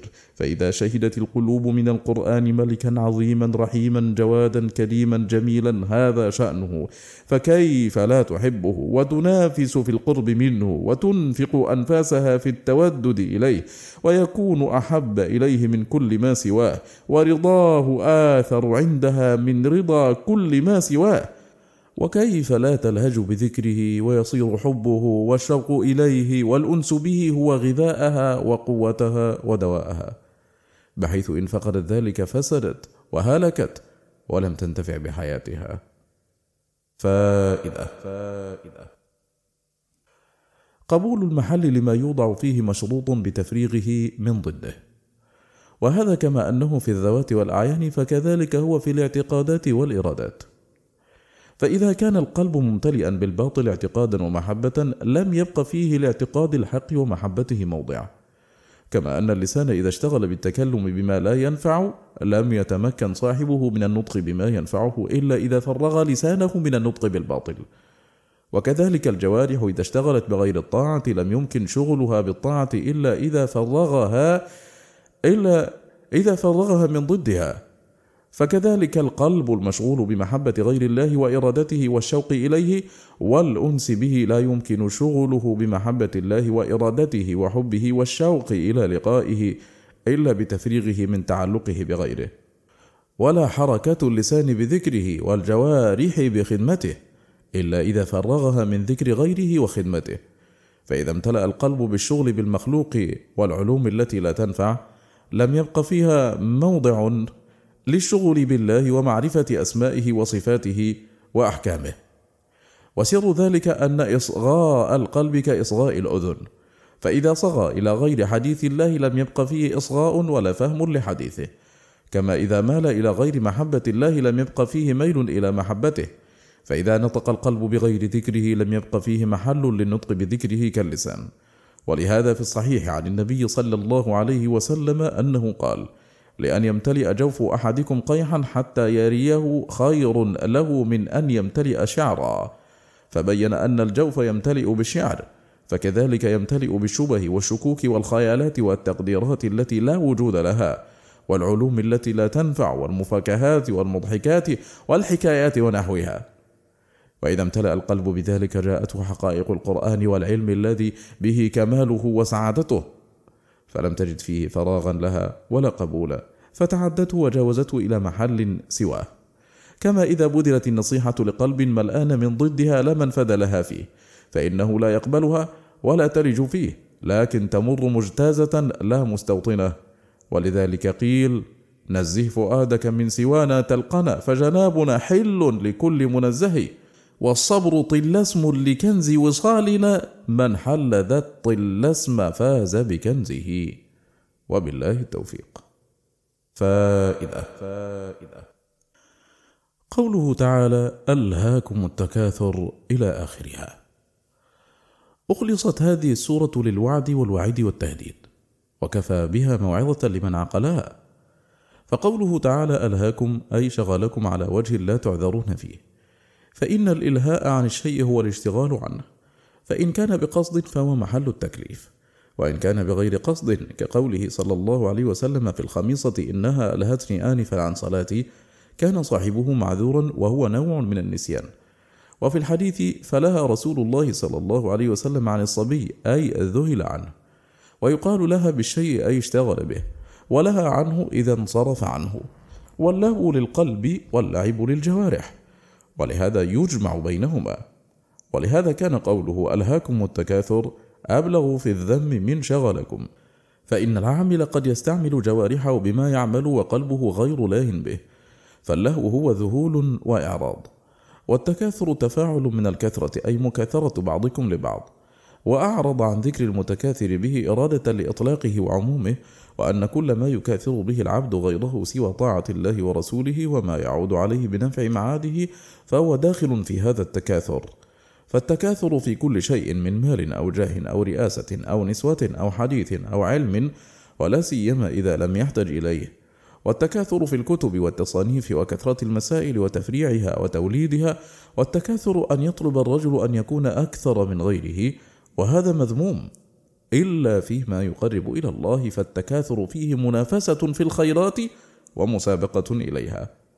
وفي صحيح مسلم من حديث عبد الله بن الشخير رضي الله عنه أنه انتهى إلى النبي صلى الله عليه وسلم وهو يقرأ ألهاكم التكاثر يقول ابن آدم: مالي مالي، وهل لك من مالك إلا ما تصدقت فأمضيت، أو أكلت فأفنيت، أو لبست فأبليت. تنبيه. من لم ينتفع بعينه لم ينتفع بأذنه. للعبد ستر بينه وبين الله، وستر بينه وبين الناس، فمن هتك الستر الذي بينه وبين الله هتك الله الستر الذي بينه وبين الناس. للعبد رب هو ملاقيه وبيت هو ساكنه، فينبغي له أن يسترضي ربه قبل لقائه ويعمر بيته قبل انتقاله إليه. إضاعة الوقت أشد من الموت، لأن إضاعة الوقت تقطعك عن الله والدار الآخرة، والموت يقطعك عن الدنيا وأهلها. الدنيا من أولها إلى آخرها لا تساوي غم ساعة، فكيف بغم العمر؟ محبوب اليوم يعقب المكروه غدا، ومكروه اليوم يعقب المحبوب غدا. أعظم الربح في الدنيا أن تشتغل نفسك كل وقت بما هو أولى بها وأنفع لها في معادها. كيف يكون عاقلا من باع الجنة بما فيها بشهوة ساعة؟ يخرج العارف من الدنيا ولم يقض وطره من شيئين: بكاؤه على نفسه وثناؤه على ربه. المخلوق إذا خفته استوحشت منه وهربت منه، والرب تعالى إذا خفته أنست به وقربت إليه. لو نفع العلم بلا عمل لما ذم الله سبحانه أحبار أهل الكتاب، ولو نفع العمل بلا إخلاص لما ذم المنافقين. دافع الخطرة، فإن لم تفعل صارت فكرة، فدافع الفكرة، فإن لم تفعل صارت شهوة، فحاربها، فإن لم تفعل صارت عزيمة وهمة، فإن لم تدافعها صارت فعلا، فإن لم تتدارك بضده صار عادة، فيصعب عليك الانتقال عنها. التقوى 3 مراتب: إحداها حمية القلب والجوارح عن الآثام والمحرمات. الثانية حميتها عن المكروهات. الثالثة الحمية عن الفضول وما لا يعني، فالأولى تعطي العبد حياته، والثانية تفيده صحته وقوته، والثالثة تكسبه سروره وفرحه وبهجته. غموض الحق حين تذب عنه يقلل ناصر الخصم المحق، تضل عن الدقيق فهوم قوم فتقضي للمجل على المدق. بالله أبلغ ما أسعى وأدركه، لا بي ولا بشفيع لي من الناس. إذا أيست وكاد اليأس يقطعني، جاء الرجا مسرعا من جانب الياس. لما طلب آدم الخلود في الجنة من جانب الشجرة عوقب بالخروج منها، ولما طلب يوسف الخروج من السجن من جهة صاحب الرؤيا لبث فيه 10 سنين. إذا جرى على العبد مقدور يكرهه فله فيه 6 مشاهد. أحدها مشهد التوحيد، وأن الله هو الذي قدره وشاءه وخلقه، وما شاء الله كان وما لم يشأ لم يكن. الثاني مشهد العدل، وأنه ماض فيه حكمه، عدل فيه قضاؤه. الثالث مشهد الرحمة، وأن رحمته في هذا المقدور غالبة لغضبه وانتقامه، ورحمته حشوه. الرابع مشهد الحكمة، وأن حكمته سبحانه اقتضت ذلك، لم يقدره سدى ولا قضاه عبثا.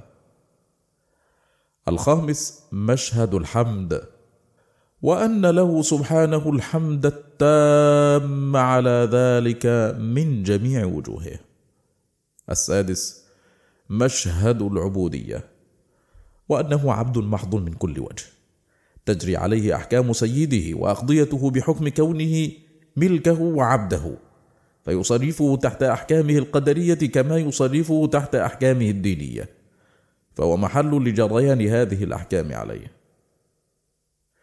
قلة التوفيق وفساد الرأي وخفاء الحق وفساد القلب وخمول الذكر وإضاعة الوقت ونفرة الخلق والوحشة بين العبد وبين ربه ومنع إجابة الدعاء وقسوة القلب ومحق البركة في الرزق والعمر وحرمان العلم ولباس الذل وإدالة العدو وضيق الصدر والابتلاء بقرناء السوء الذين يفسدون القلب ويضيعون الوقت وطول الهم والغم وضنك المعيشة وكسف البال تتولد من المعصية والغفلة عن ذكر الله، كما يتولد الزرع عن الماء والإحراق عن النار، وأضداد هذه تتولد عن الطاعة.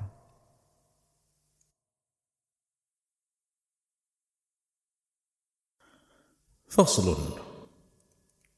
طوبى لمن أنصف ربه فأقر له بالجهل في علمه والآفات في عمله والعيوب في نفسه والتفريط في حقه والظلم في معاملته، فإن آخذه بذنوبه رأى عدله، وإن لم يؤاخذه بها رأى فضله، وإن عمل حسنة رآها من منته وصدقته عليه، فإن قبلها فمنة وصدقة ثانية، وإن ردها فلكون مثلها لا يصلح أن يواجه به، وإن عمل سيئة رآها من تخليه عنه وخذلانه له وإمساك عصمته عنه، وذلك من عدله فيه، فيرى في ذلك فقره إلى ربه وظلمه في نفسه، فإن غفرها له فبمحض إحسانه وجوده وكرمه. ونكتة المسألة وسرها أنه لا يرى ربه إلا محسنا، ولا يرى نفسه إلا مسيئا أو مفرطا أو مقصرا، فيرى كل ما يسره من فضل ربه عليه وإحسانه إليه، وكل ما يسوءه من ذنوبه وعدل الله فيه. المحبون إذا خربت منازل أحبابهم قالوا سقيا لسكانها، وكذلك المحب إذا أتت عليه الأعوام تحت التراب ذكر حينئذ حسن طاعته له في الدنيا وتودده إليه وتجدد رحمته وسقياه لمن كان ساكنا في تلك الأجسام البالية. فائدة. الغيرة غيرتان: غيرة على الشيء وغيرة من الشيء. فالغيرة على المحبوب حرصك عليه، والغيرة من المكروه أن يزاحمك عليه. فالغيرة على المحبوب لا تتم إلا بالغيرة من المزاحم، وهذه تحمد حيث يكون المحبوب تقبح المشاركة في حبه كالمخلوق.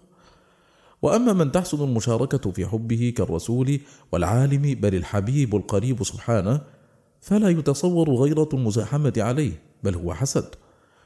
والغيرة المحمودة في حقه أن يغار المحب على محبته له أن يصرفها إلى غيره، أو يغار عليها أن يطلع عليها الغير فيفسدها عليه، أو يغار على أعماله أن يكون فيها شيء لغير محبوبه، أو يغار عليها أن يشوبها ما يكره محبوبه من رياء أو إعجاب أو محبة لإشراف غيره عليها أو غيبته عن شهود منته عليه فيها.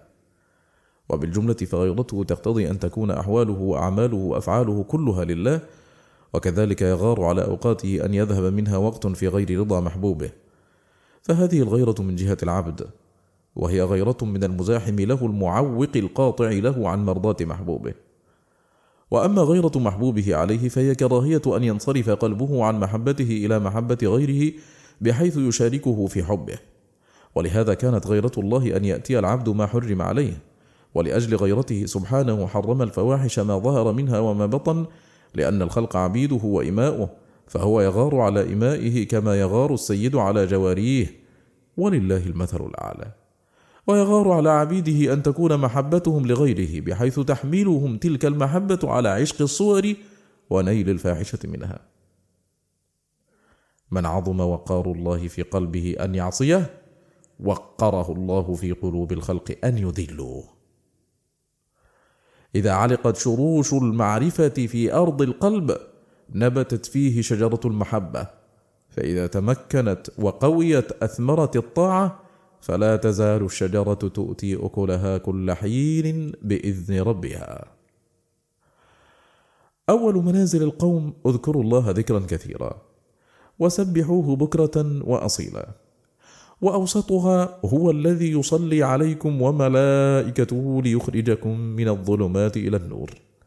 وآخرها: تحيتهم يوم يلقونه سلام.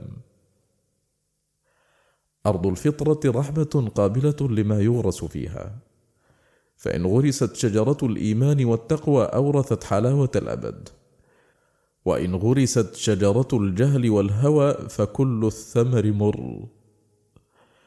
ارجع إلى الله واطلبه من عينك وسمعك وقلبك ولسانك، ولا تشرد عنه من هذه الأربعة، فما رجع من رجع إليه بتوفيقه إلا منها، وما شرد من شرد عنه بخذلانه إلا منها. فالموفق يسمع ويبصر ويتكلم ويبطش بمولاه، والمخذول يصدر منه ذلك بنفسه وهواه. مثال تولد الطاعات ونموها وتزايدها كمثل نواة غرستها فصارت شجرة، ثم أثمرت فأكلت ثمرها، وغرست نواها فكلما أثمر منها شيء جنيت ثمره وغرست نواه، وكذلك تداعي المعاصي. فليتدبر اللبيب هذا المثال، فمن ثواب الحسنة الحسنة بعدها، ومن عقوبة السيئة السيئة بعدها. ليس العجب من مملوك يتذلل لله ويتعبد له ولا يمل من خدمته مع حاجته وفقره إليه، إنما العجب من مالك يتحبب إلى مملوكه بصنوف إنعامه ويتودد إليه بأنواع إحسانه مع غناه عنه. كفى بك عزا أنك له عبد، وكفى بك فخرا أنه لك رب. فصل. إياك والمعاصي، فإنها أذلت عز أسجد، وأخرجت إقطاع أسكن. يا لها لحظة أثمرت حرارة القلق 1000 سنة. ما زال يكتب بدم الندم سطور الحزن في القصص، ويرسلها مع أنفاس الأسف، حتى جاءه توقيع فتاب عليه. فرح إبليس بنزول آدم من الجنة، وما علم أن هبوط الغائص في اللجة خلف الدر صعود. كم بين قوله لآدم إني جاعل في الأرض خليفة وقوله لك اذهب فمن تبعك منهم. ما جرى على آدم هو المراد من وجوده لو لم تذنبوا. الحديث: يا آدم لا تجزع من قولي لك اخرج منها، فلك ولصالح ذريتك خلقتها. يا آدم كنت تدخل علي دخول الملوك على الملوك، واليوم تدخل علي دخول العبيد على الملوك. يا آدم لا تجزع من كأس زلل كانت سبب كيسك، فقد استخرج منك داء العجب، وألبست خلعة العبودية، وعسى أن تكرهوا. يا آدم لم أخرج إقطاعك إلى غيرك، إنما نحيتك عنه لأكمل عمارته لك، وليبعث إلي العمال نفقة تتجافى جنوبهم. تالله ما نفعه عند معصيته عز أسجد، ولا شرف وعلم آدم، ولا خصيصة لما خلقت بيدي، ولا فخر ونفخت فيه من روحي، وإنما انتفع بذل ربنا ظلمنا أنفسنا. لما لبس درع التوحيد على بدن الشكر وقع سهم العدو منه في غير مقتل، فجرحه، فوضع عليه جبار الانكسار، فعاد كما كان، فقام الجريح كأن لم يكن به قلبة.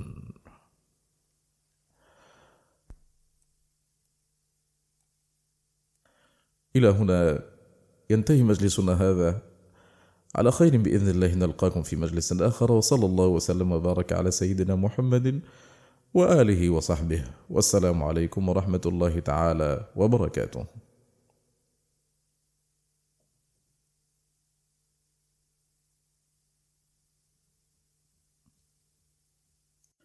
بسم الله الرحمن الرحيم. الحمد لله رب العالمين، والصلاة والسلام على أشرف المرسلين سيدنا محمد النبي الهادي الأمين وعلى آله وصحبه، أما بعد.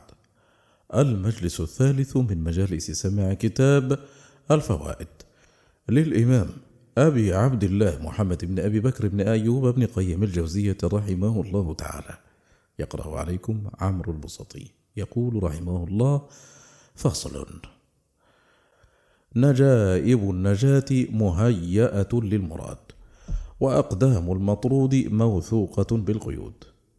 هبت عواصف الأقدار في بيداء الأكوان، فتقلب الوجود ونجم الخير، فلما ركدت الريح إذا أبو طالب غريق في لجة الهلاك، وسلمان على ساحل السلامة، والوليد بن المغيرة يخدم قومه في التيه، وصهيب قد قدم بقافلة الروم، والنجاشي في أرض الحبشة يقول لبيك اللهم لبيك، وبلال ينادي الصلاة خير من النوم، وأبو جهل في رقدة المخالفة. لما قضي في القدم بسابقة سلمان عرج به دليل التوفيق عن طريق آبائه في التمجس، فأقبل يناظر أباه في دين الشرك، فلما علاه بالحجة لم يكن له جواب إلا القيد، وهذا جواب يتداوله أهل الباطل من يوم حرفوه. وبه أجاب فرعون موسى لئن اتخذت إلها غيري، وبه أجاب الجهمية الإمام أحمد لما عرضوه على السياط، وبه أجاب أهل البدع شيخ الإسلام حين استودعوه السجن، وها نحن على الأثر. فنزل به ضيف ولنبلونكم، سلمان منا أهل البيت، فسمع أن ركبا على نية السفر، فسرق نفسه من أبيه ولا قطع، فركب راحلة العزم يرجو إدراك مطلب السعادة، فغاص في بحر البحث ليقع بدرة الوجود، فوقف نفسه على خدمة الأدلاء وقوف الأذلاء، فلما أحس الرهبان بانقراض دولتهم سلموا إليه أعلام الإعلام على نبوة نبينا، وقالوا إن زمانه قد أضل فاحذر أن تضل، فرحل مع رفقة لم يرفقوا به، فشروه بثمن بخس دراهم معدودة، فابتاعه يهودي بالمدينة، فلما رأى الحرة توقد حر شوقه، ولم يعلم رب المنزل بوجد النازل. فبينما هو يكابد ساعات الانتظار، قدم البشير بقدوم البشير، وسلمان في رأس نخلة، وكاد القلق يلقيه لولا أن الحزم أمسكه، كما جرى يوم إن كادت لتبدي به لولا أن ربطنا على قلبها. فعجل النزول لترقي ركب البشارة، ولسان حاله يقول: خليلي من نجد انقفابي على الربا، فقد هب من تلك الديار نسيم. فصاح به سيده: ما لك؟ انصرف إلى شغلك. فقال: كيف انصرافي ولي في داركم شغل؟ ثم أخذ لسان حاله يترنم لو سمع الأطروش: خليلي لا والله ما أنا منكما، إذا علم من آل ليلى بدا لي. فلما لقي الرسول عارض نسخة الرهبان بكتاب الأصل فوافقه: يا محمد أنت تريد أبا طالب ونحن نريد سلمان. أبو طالب إذا سئل عن اسمه فقال عبد مناف، وإذا انتسب افتخر بالآباء، وإذا ذكرت الأموال عد الإبل. وسلمان إذا سئل عن اسمه قال عبد الله، وعن نسبه قال ابن الإسلام، وعن ماله قال الفقر، وعن حانوته قال المسجد، وعن كسبه قال الصبر، وعن لباسه قال التقوى والتواضع، وعن وساده قال السهر، وعن فخره قال سلمان منا، وعن قصده قال يريدون وجهه، وعن سيره قال إلى الجنة، وعن دليله في الطريق قال إمام الخلق وهذه الآئمة. إذا نحن أدلجنا وأنت إمامنا، كفى بالمطايا طيب ذكراك حادية، وإن نحن أضللنا الطريق ولم نجد دليلا كفانا نور وجهك هاديا. صلى الله وسلم وبارك على سيدنا محمد. الذنوب جراحات، ورب جرح وقع في مقتل. لو خرج عقلك من سلطان هواك عادت الدولة له. دخلت دار الهوى فقامرت بعمرك. إذا عرضت نظرة لا تحل فاعلم أنها مسعر حرب، فاستتر منها بحجاب قل للمؤمنين، فقد سلمت من الأثر وكفى الله المؤمنين القتال. بحر الهوى إذا مد أغرق، وأخوف المنافذ على السابح فتح البصر في الماء. ما أحد أكرم من مفرد في قبره أعماله تؤنسه، منعما في القبر في روضة، ليس كعبد قبره محبسه، على قدر فضل المرء تأتي خطوبه، ويعرف عند الصبر فيما يصيبه، ومن قل فيما يتقيه اصطباره، فقد قل مما يرتجيه نصيبه. كم قطع زرع قبل التمام، فما ظن الزرع المستحصد. اشتري نفسك فالسوق قائمة والثمن موجود. لا بد من سينة الغفلة ورقاد الهوى، ولكن كن خفيف النوم، فحراس البلد يصيحون دنا الصباح. نور العقل يضيء في ليل الهوى، فتلوح جادة الصواب، فيتلمح البصير في ذلك النور عواقب الأمور. واخرج بالعزم من هذا الفناء الضيق المحشو بالآفات إلى ذلك الفناء الرحب الذي فيه ما لا عين رأت، فهناك لا يتعذر مطلوب ولا يفقد محبوب. يا بائعا نفسه بهوى من حبه ضنا، ووصله أذى، وحسنه إلى فناء، لقد بعت أنفس الأشياء بثمن بخس، كأنك لم تعرف قدر السلعة ولا خسة الثمن، حتى إذا قدمت يوم التغابن تبين لك الغبن في عقد التبايع. لا إله إلا الله سلعة الله مشتريها، وثمنها الجنة، والدلال الرسول، ترضى ببيعها بجزء يسير مما لا يساوي كله جناح بعوضة. إذا كان شيء لا يساوي جميعه جناح بعوض عند من صرت عبده، ويملك جزء منه كلك، ما الذي يكون على ذا الحال قدرك عنده؟ وبعت به نفسا قد استامها بما لديه من الحسنى وقد زال وده. يا مخنث العزم، أين أنت؟ والطريق طريق تعب فيه آدم، وناح لأجله نوح، ورمي في النار الخليل، وأضجع لذبح إسماعيل، وبيع يوسف بثمن بخس، ولبث في السجن 10 سنين، ونشر بالمنشار زكريا، وذبح السيد الحصور يحيى، وقاس الضر أيوب، وزاد على المقدار بكاء داود، وسار مع الوحش عيسى، وعالج الفقر وأنواع الأذى محمد صلى الله عليه وسلم. تزهى أنت باللهو واللعب، فيا دارها بالحزن إن مزارها قريب ولكن دون ذلك أهوال. الحرب قائمة وأنت أعزل في النظارة، فإن حركت ركابك فللهزيمة. من لم يباشر حر الهجير في طلاب المجد لم يقل في ظلال الشرف. تقول سليمة: لو أقمت بأرضنا ولم تدر أني للمقام أطوف. قيل لبعض العباد: إلى كم تتعب نفسك؟ فقال: راحتها أريد. يا مكرما بحلة الإيمان بعد حلة العافية وهو يخلقهما في مخالفة الخالق، لا تنكر السلب. يستحق من استعمل نعمة المنعم فيما يكره أن يسلبها. عرائس الموجودات قد تزينت للناظرين ليبلوهم أيهم يؤثرهن على عرائس الآخرة، فمن عرف قدر التفاوت آثر ما ينبغي إيثاره. وحسان الكون لما أنبدت أقبلت نحوي وقالت لي إلي، فتعاميت كأن لم أرها عندما أبصرت مقصودي لدي. كواكب همم العارفين في بروج عزائمهم سيارة ليس فيها زحال. يا من انحرف عن جادتهم كن في أواخر الركب، ونم إذا نمت على الطريق فالأمير يراعي الساقة. قيل للحسن: سبقنا القوم على خيل دهم ونحن على حمر معقرة. فقال: إن كنت على طريقهم فما أسرع اللحاق بهم. فائدة: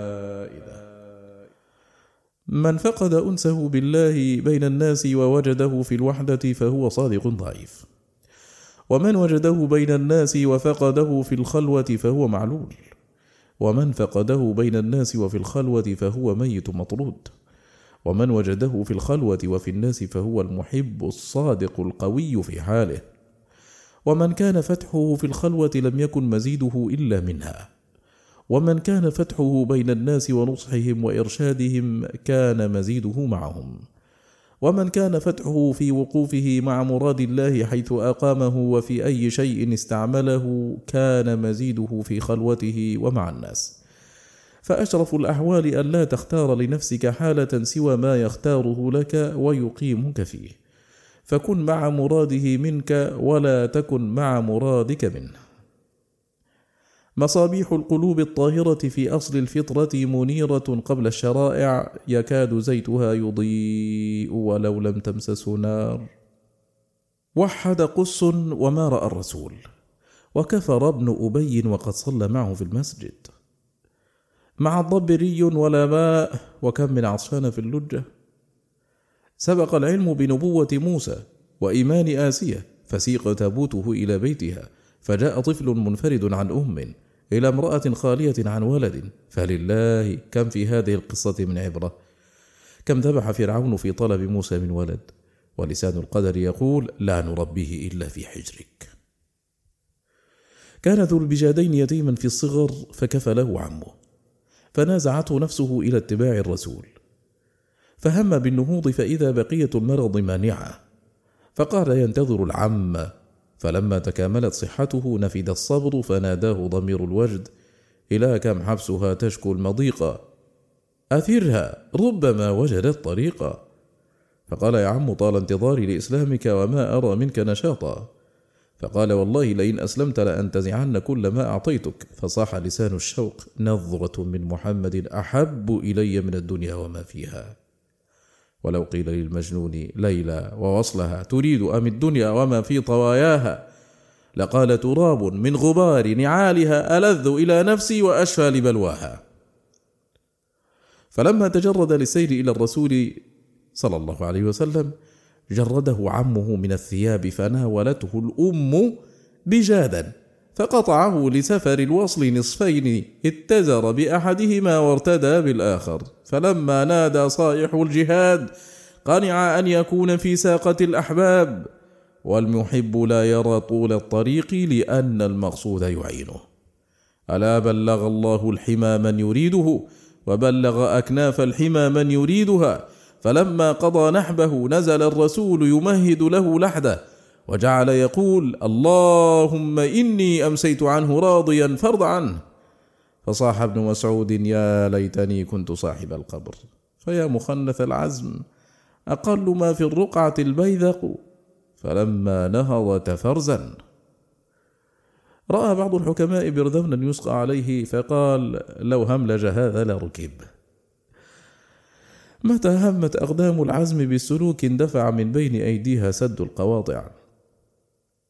القواطع محن يتبين بها الصادق من الكاذب، فإذا خضتها انقلبت أعوانا لك توصلك إلى المقصود. فصل. الدنيا كامرأة بغي لا تثبت مع زوج، إنما تخطب الأزواج ليستحسنوا عليها فلا ترضى بالدياثة. ميزت بين جمالها وفعالها، فإذا الملاحة بالقباحة لا تفي، حلفت لنا ألا تخون عهودنا فكأنها حلفت لنا ألا تفي. السير في طلبها سير في أرض مسبعة، والسباحة فيها سباحة في غدير التمساح. المفروح به منها هو عين المحزون عليه، آلامها متولدة من لذاتها وأحزانها في أفراحها. مآرب كانت في الشباب لأهلها عذابا فصارت في المشيب عذابا.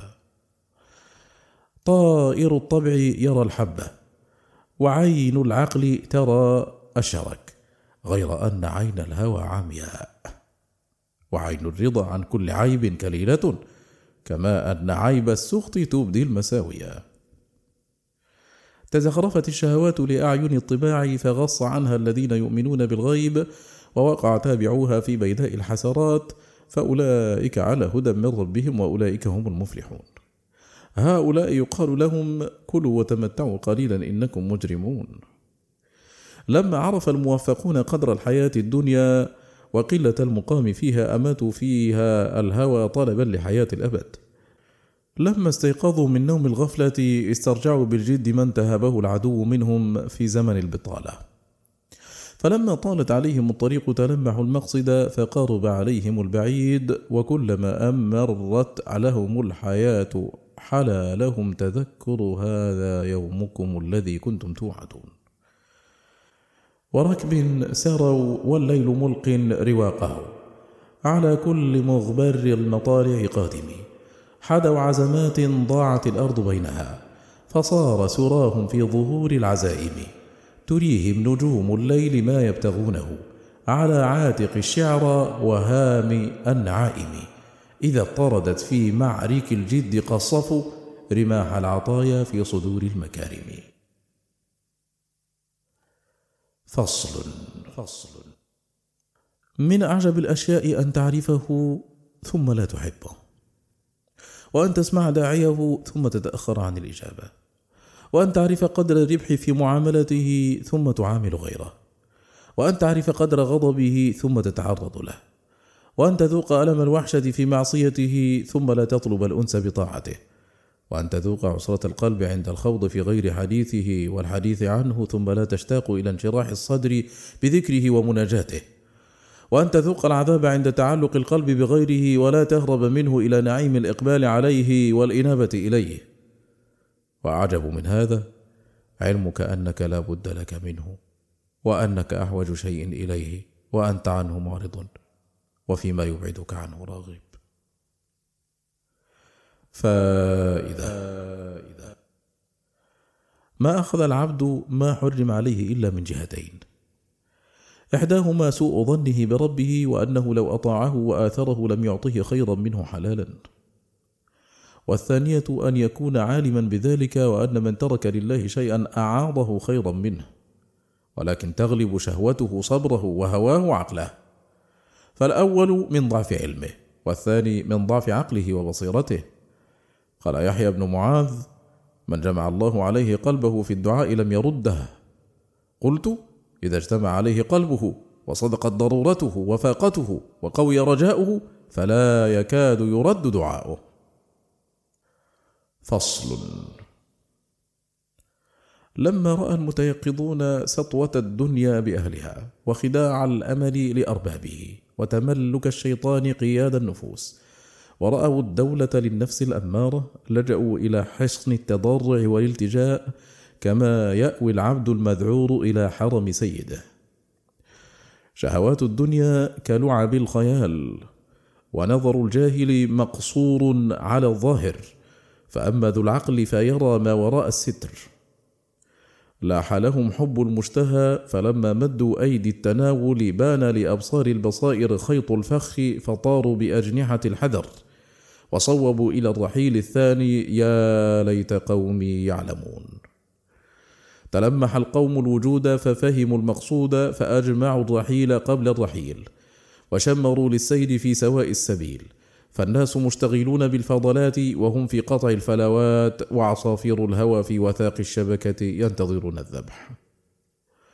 وقع ثعلبان في شبكة، فقال أحدهما للآخر: أين الملتقى بعد هذا؟ فقال: بعد يومين في الدباغة. تالله ما كانت الأيام إلا مناما، فاستيقظوا وقد حصلوا على الظفر. ما مضى من الدنيا أحلام، وما بقي منها أماني، والوقت ضائع بينهما. كيف يسلم من له زوجة لا ترحمه، وولد لا يعذره، وجار لا يأمنه، وصاحب لا ينصحه، وشريك لا ينصفه، وعدو لا ينام عن معاداته، ونفس أمارة بالسوء، ودنيا متزينة، وهوى مرد، وشهوة غالبة له، وغضب قاهر، وشيطان مزين، وضعف مستول عليه. فإن تولاه الله وجذبه إليه انقهرت له هذه كلها، وإن تخلى عنه وأكله إلى نفسه اجتمعت عليه، فكانت الهلكة.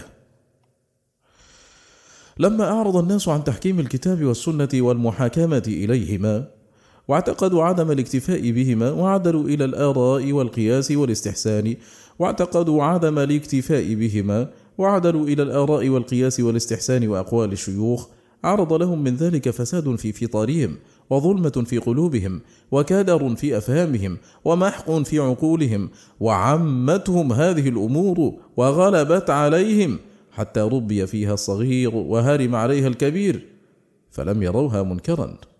فجاءتهم دولة أخرى قامت فيها البدع مقام السنن، والنفس مقام العقل، والهوى مقام الرشد، والضلال مقام الهدى، والمنكر مقام المعروف، والجهل مقام العلم، والرياء مقام الإخلاص، والباطل مقام الحق، والكاذب مقام الصدق، والمداهنة مقام النصيحة، والظلم مقام العدل. فصارت الدولة والغلبة لهذه الأمور، وأهلها هم المشار إليهم، وكانت قبل ذلك لأضدادها، وكان أهلها هم المشار إليهم.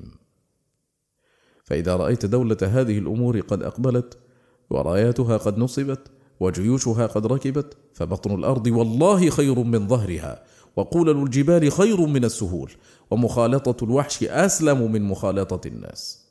اقشعرت الأرض وأظلمت السماء، وظهر الفساد في البر والبحر من ظلم الفجرة، وذهبت البركات، وقلت الخيرات، وهزلت الوحوش، وتكدرت الحياة من فسق الظلمة، وبكى ضوء النهار وظلمة الليل من الأعمال الخبيثة والأعمال الفظيعة، وشكى الكرام الكاتبون والمعاقبات إلى ربهم من كثرة الفواحش وغلبة المنكرات والقبائح. وهذا والله منذر بسيل عذاب قد انعقد غمامه، ومؤذر بليل بلاء قد ادلهم ظلامه.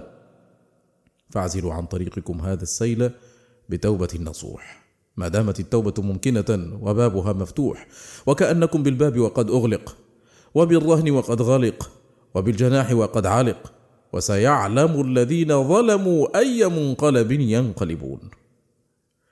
اشتري نفسك اليوم فإن السوق قائمة، والثمن موجود، والبضائع رخيصة، وسيأتي على تلك السوق والبضائع يوم لا تصل فيه إلى قليل ولا كثير، ذلك يوم التغابن، ويوم يعض الظالم على يديه. إذا أنت لم ترحل بزاد من التقى، وأبصرت يوم الحشر من قد تزودا، ندمت على ألا تكون كمثله، وأنك لم ترصد كما كان أرصدا. العمل بغير إخلاص ولا اقتداء كالمسافر يملأ جرابه رملا يثقله ولا ينفعه. إذا حملت على القلب هموم الدنيا وأثقالها، وتهاونت بأوراده التي هي قوته وحياته، كنت كالمسافر الذي يحمل دابته فوق طاقتها ولا يوفيها علفها، فما أسرع ما تقف به. ومشتت العزمات ينفق عمره، حيران لا ظفر ولا إخفاق. هل السائق العجلان يملك أمره؟ فما كل سير اليعملات واخيد. رويدا بأخفاف المطي فإنما تداس جباه تحتها وخدود. من تلمح حلاوة العافية هان عليه مرارة الصبر. الغاية أول في التقدير، آخر في الوجود، مبدأ في نظر العقل، منتهى في منازل الوصول. ألفت عجز العادة فلو علت بك همتك ربى المعالي لاحت لك أنوار العزائم. إنما تفاوت القوم بالهمم لا بالصور. نزول همة الكساح دلاه في جب العذرة. بينك وبين الفائزين جبل الهوى، نزلوا بين يديه ونزلت خلفه، فاطوي فضل منزل تلحق بالقوم. الدنيا مضمار سباق، وقد انعقد الغبار وخفي السابق، والناس في المضمار بين فارس وراجل وأصحاب حمر معقرة. سوف ترى إذا انجلى الغبار أفرس تحتك أم حمار. في الطبع شره والحمية أوفق، لص الحرص لا يمشي إلا في ظلام الهوى. حبة المشتهى تحت فخ التلف، فتفكر في الذبح وقد هان الصبر. قوة الطمع في بلوغ الأمل توجب الاجتهاد في الطلب وشدة الحذر من فوت المأمول. البخيل فقير لا يؤجر على فقره. الصبر على عطش الضر ولا الشرب من شرعة من. تجوع الحرة ولا تأكل بثدييها.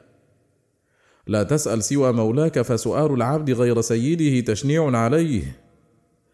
غرس الخلوة يثمر الأنس. استوحش مما لا يدوم معك واستأنس بمن لا يفارقك.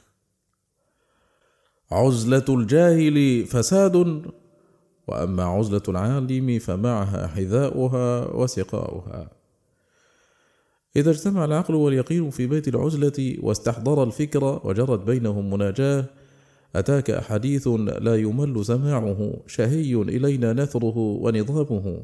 إذا ذكرته النفس زال عناؤها، وزال عن القلب المعنى ظلامه. إذا خرجت من في عدوك لفظة سفه فلا تلحقها بمثلها، تلقحها، ونسل الخصام نسل مذموم.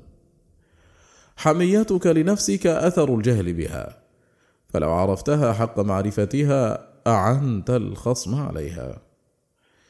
إذا اقتدحت نار الانتقام من نار الغضب ابتدأت بإحراق القادح.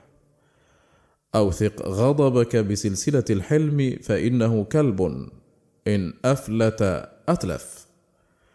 من سبقت له سابقة السعادة دل على الدليل قبل الطلب.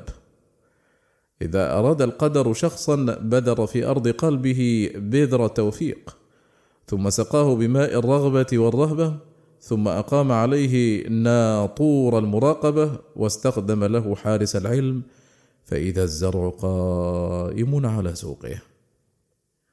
إذا طلع نجم الهمة في ظلام ليل البطالة وردفه قمر العزيمة أشرقت أرض القلب بنور ربها.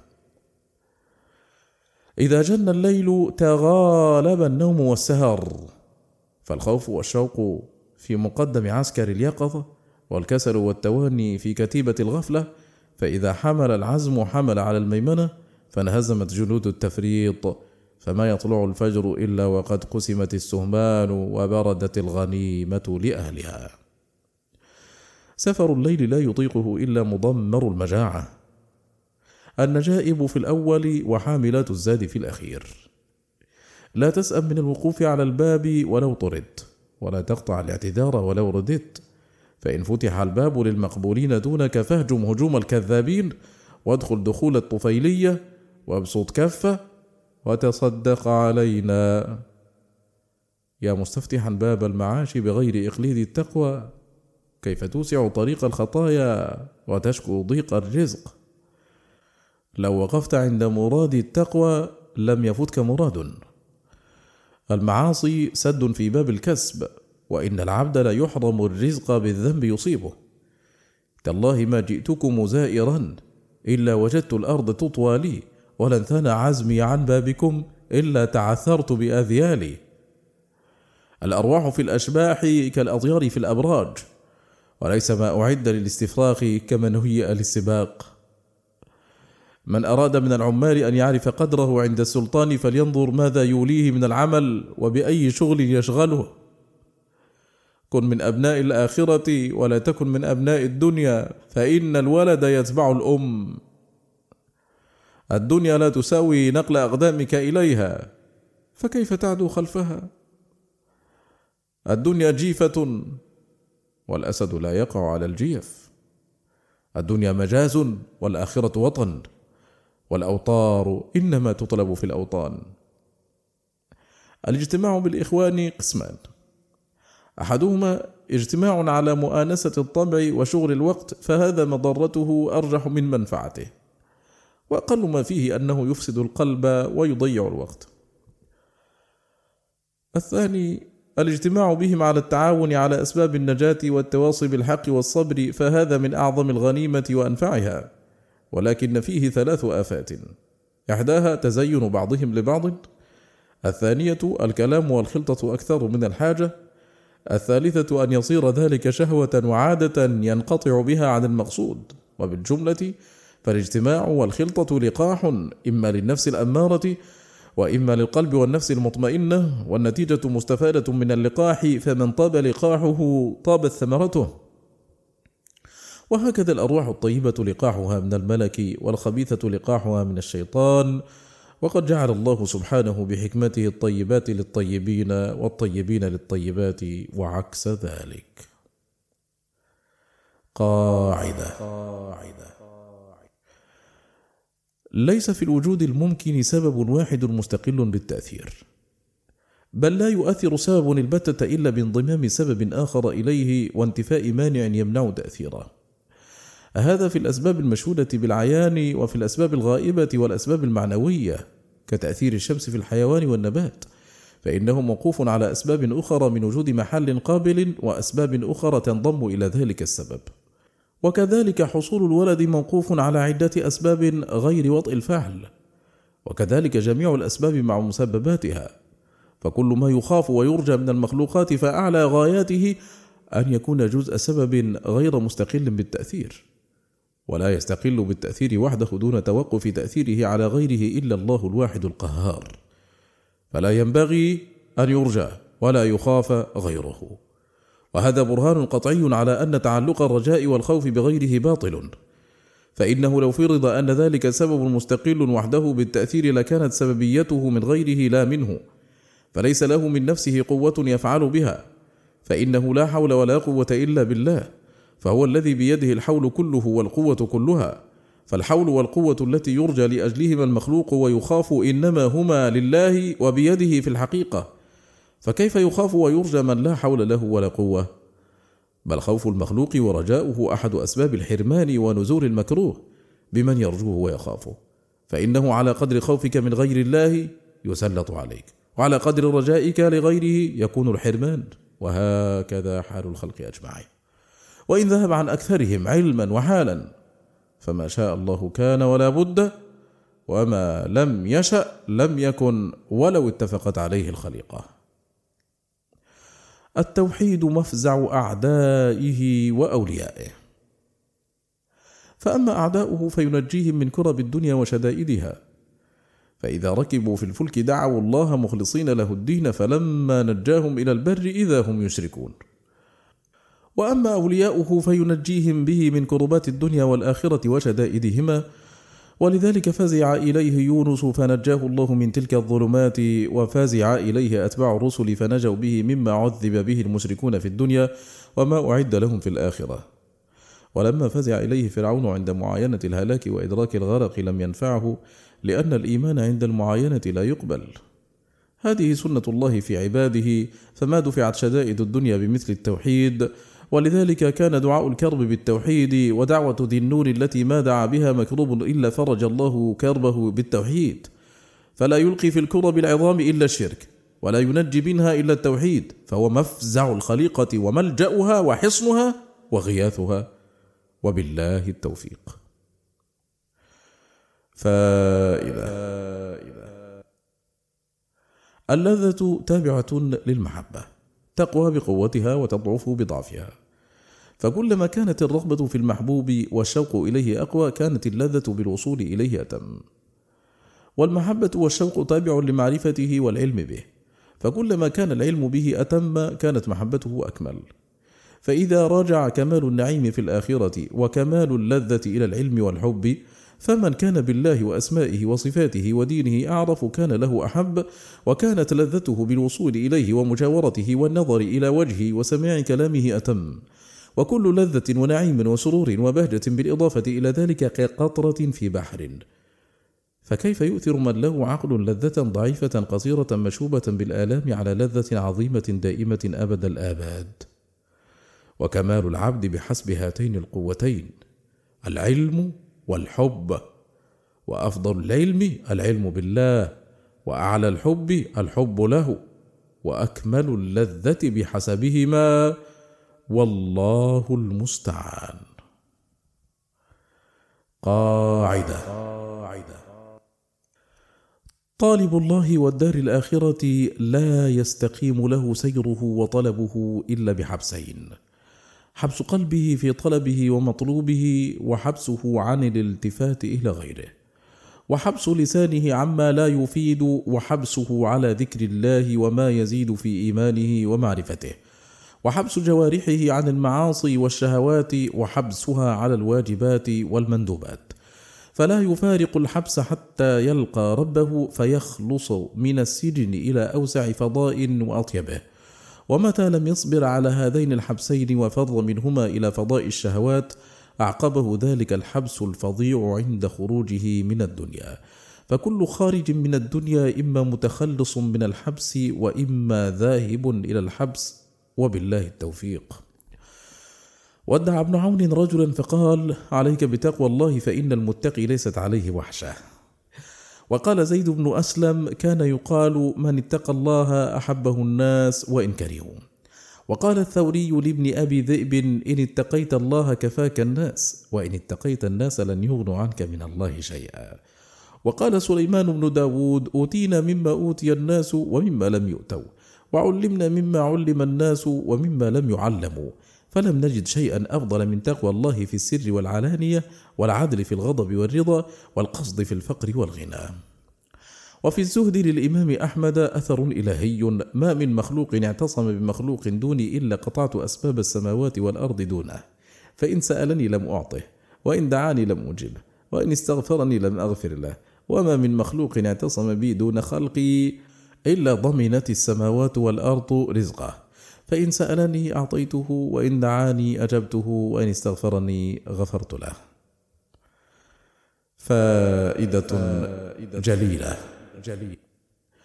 جمع النبي صلى الله عليه وسلم بين تقوى الله وحسن الخلق، لأن تقوى الله تصلح ما بين العبد وبين ربه، وحسن الخلق يصلح ما بينه وبين خلقه، فتقوى الله توجب له محبة الله، وحسن الخلق يدعو الناس إلى محبته. فائدة جليلة: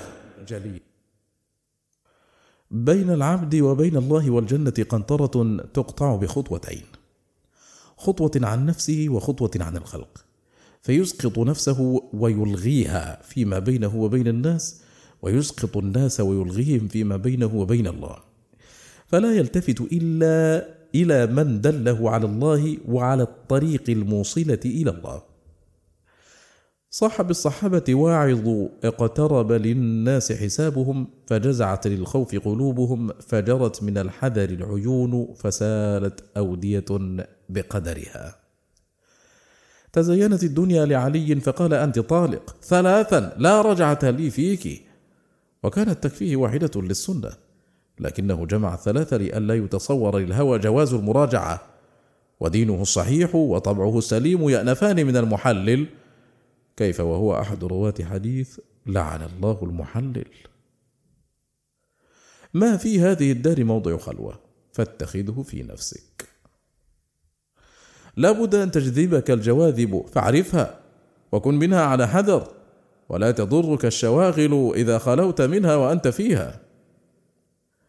نور الحق أضواء من الشمس، فيحق لخفافيش البصائر أن تعشى عنه.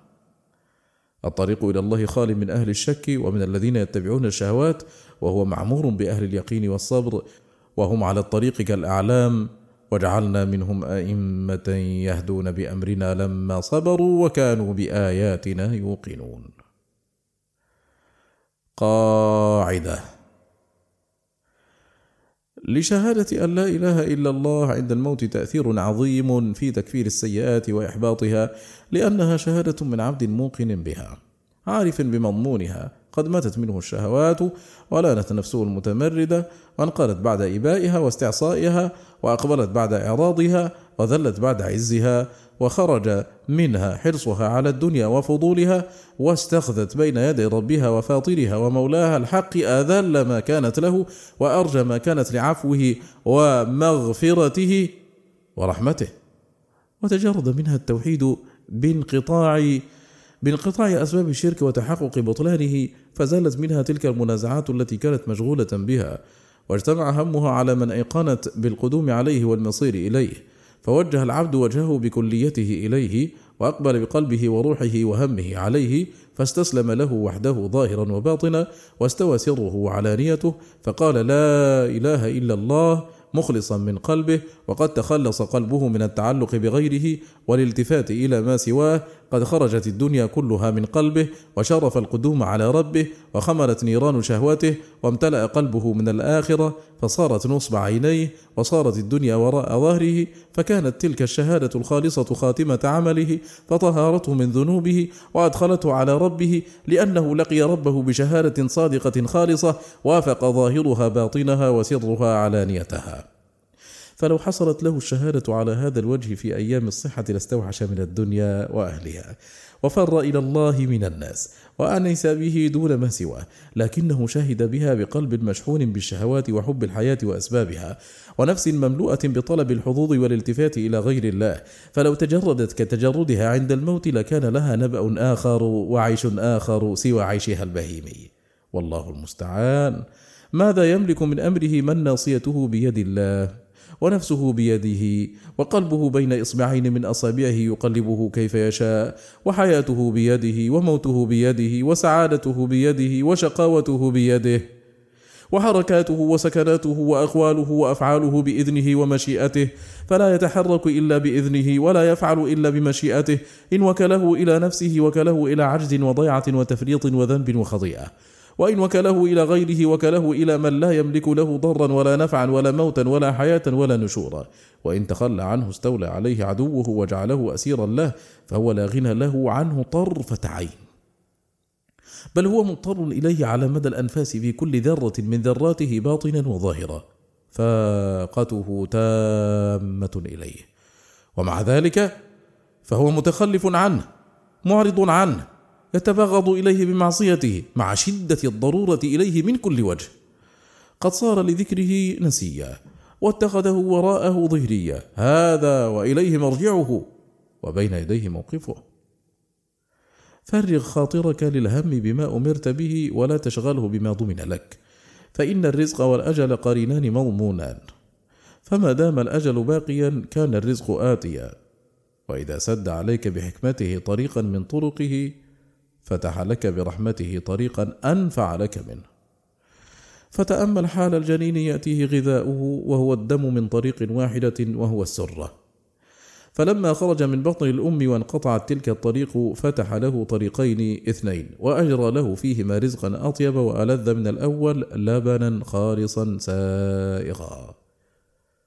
فإذا تمت مدة الرضاع وانقطعت الطريقان بالفطام فتح له طرقا 4 أكمل منها، طعامان وشرابان، فالطعامان من الحيوان والنبات، والشرابان من المياه والألبان وما يضاف إليهما من المنافع والملاذ.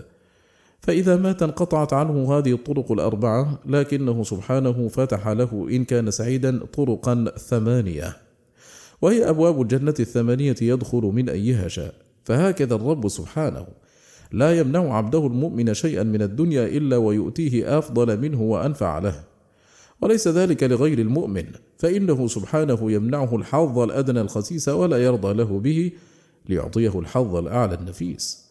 والعبد لجهله بمصالح نفسه وجهله بكرم ربه وحكمته ولطفه لا يعرف التفاوت بين ما منع منه وبين ما ذخر له، بل هو مولع بحب العاجل وإن كان دنيا، وبقلة الرغبة في الآجل وإن كان عليا.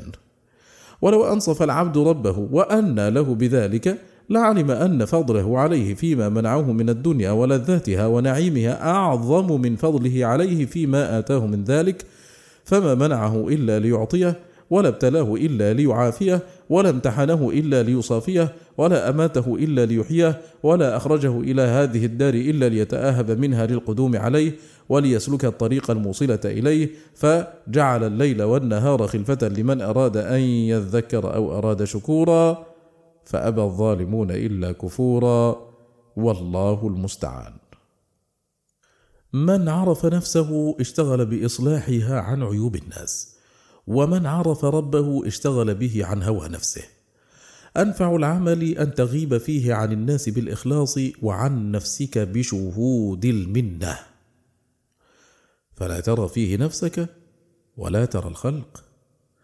دخل الناس النار من 3 أبواب: باب شبهة أورثت شكا في دين الله، وباب شهوة أورثت تقديم الهوى على طاعته ومرضاته، وباب غضب أورثت العدوان على خلقه.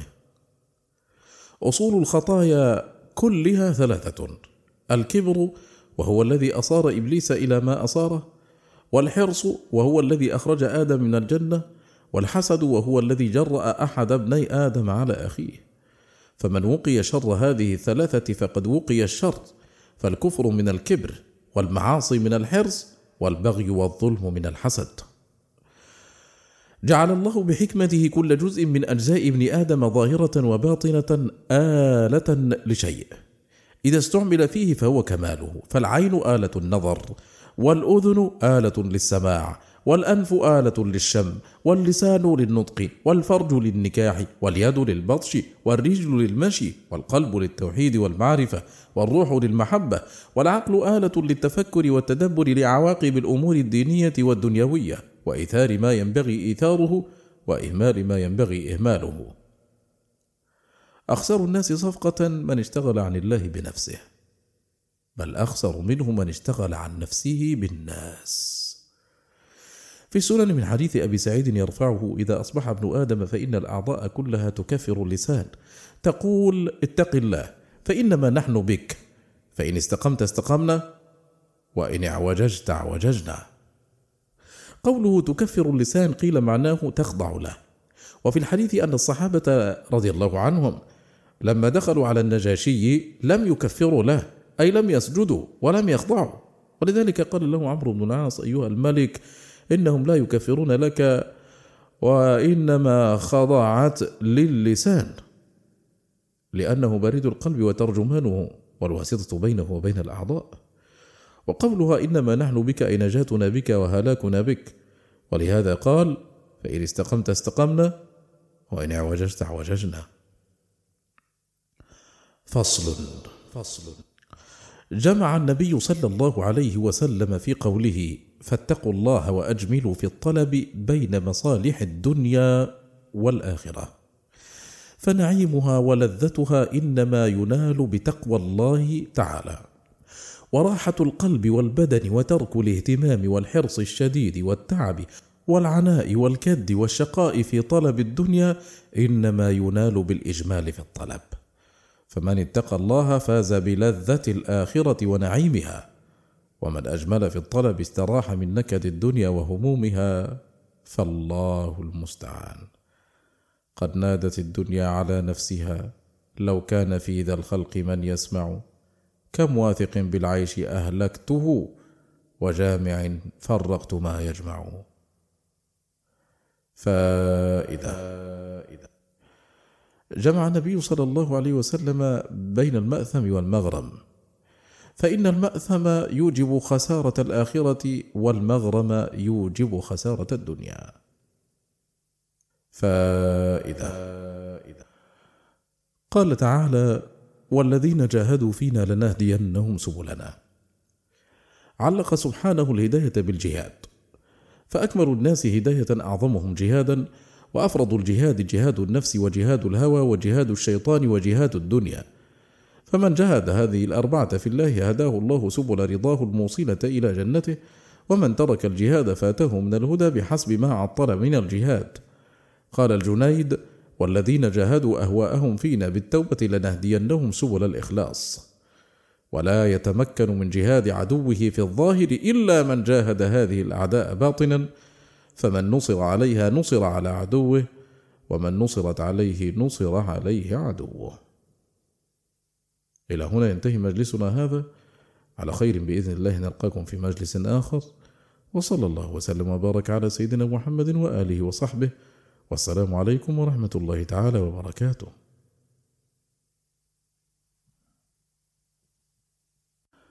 بسم الله الرحمن الرحيم. الحمد لله، وأشهد أن لا إله إلا الله وحده لا شريك له، وأشهد أن محمدا عبده ورسوله صلى الله وسلم وبارك عليه وعلى آله وصحبه، أما بعد.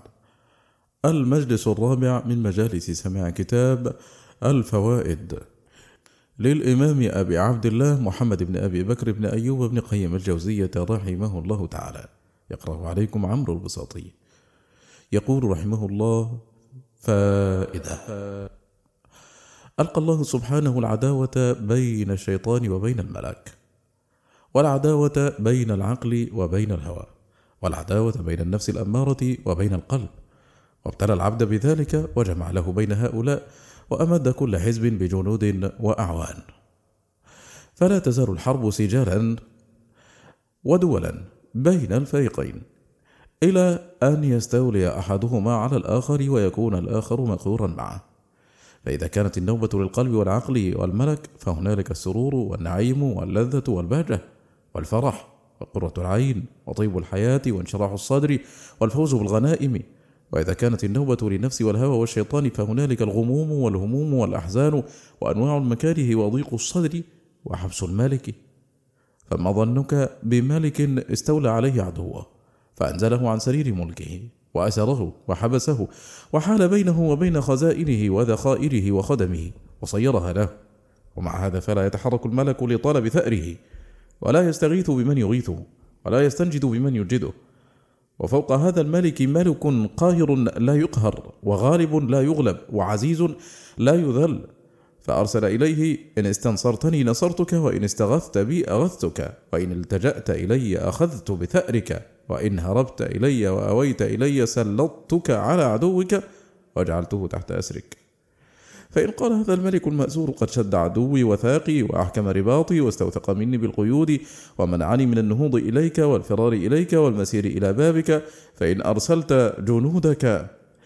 أرسلت جندا من عندك يحل وثاقي ويفك قيودي ويخرجني من حبسه، أمكنني أن أوافي بابك، وإلا لم يمكنني مفارقة محبسي ولا كسر قيودي.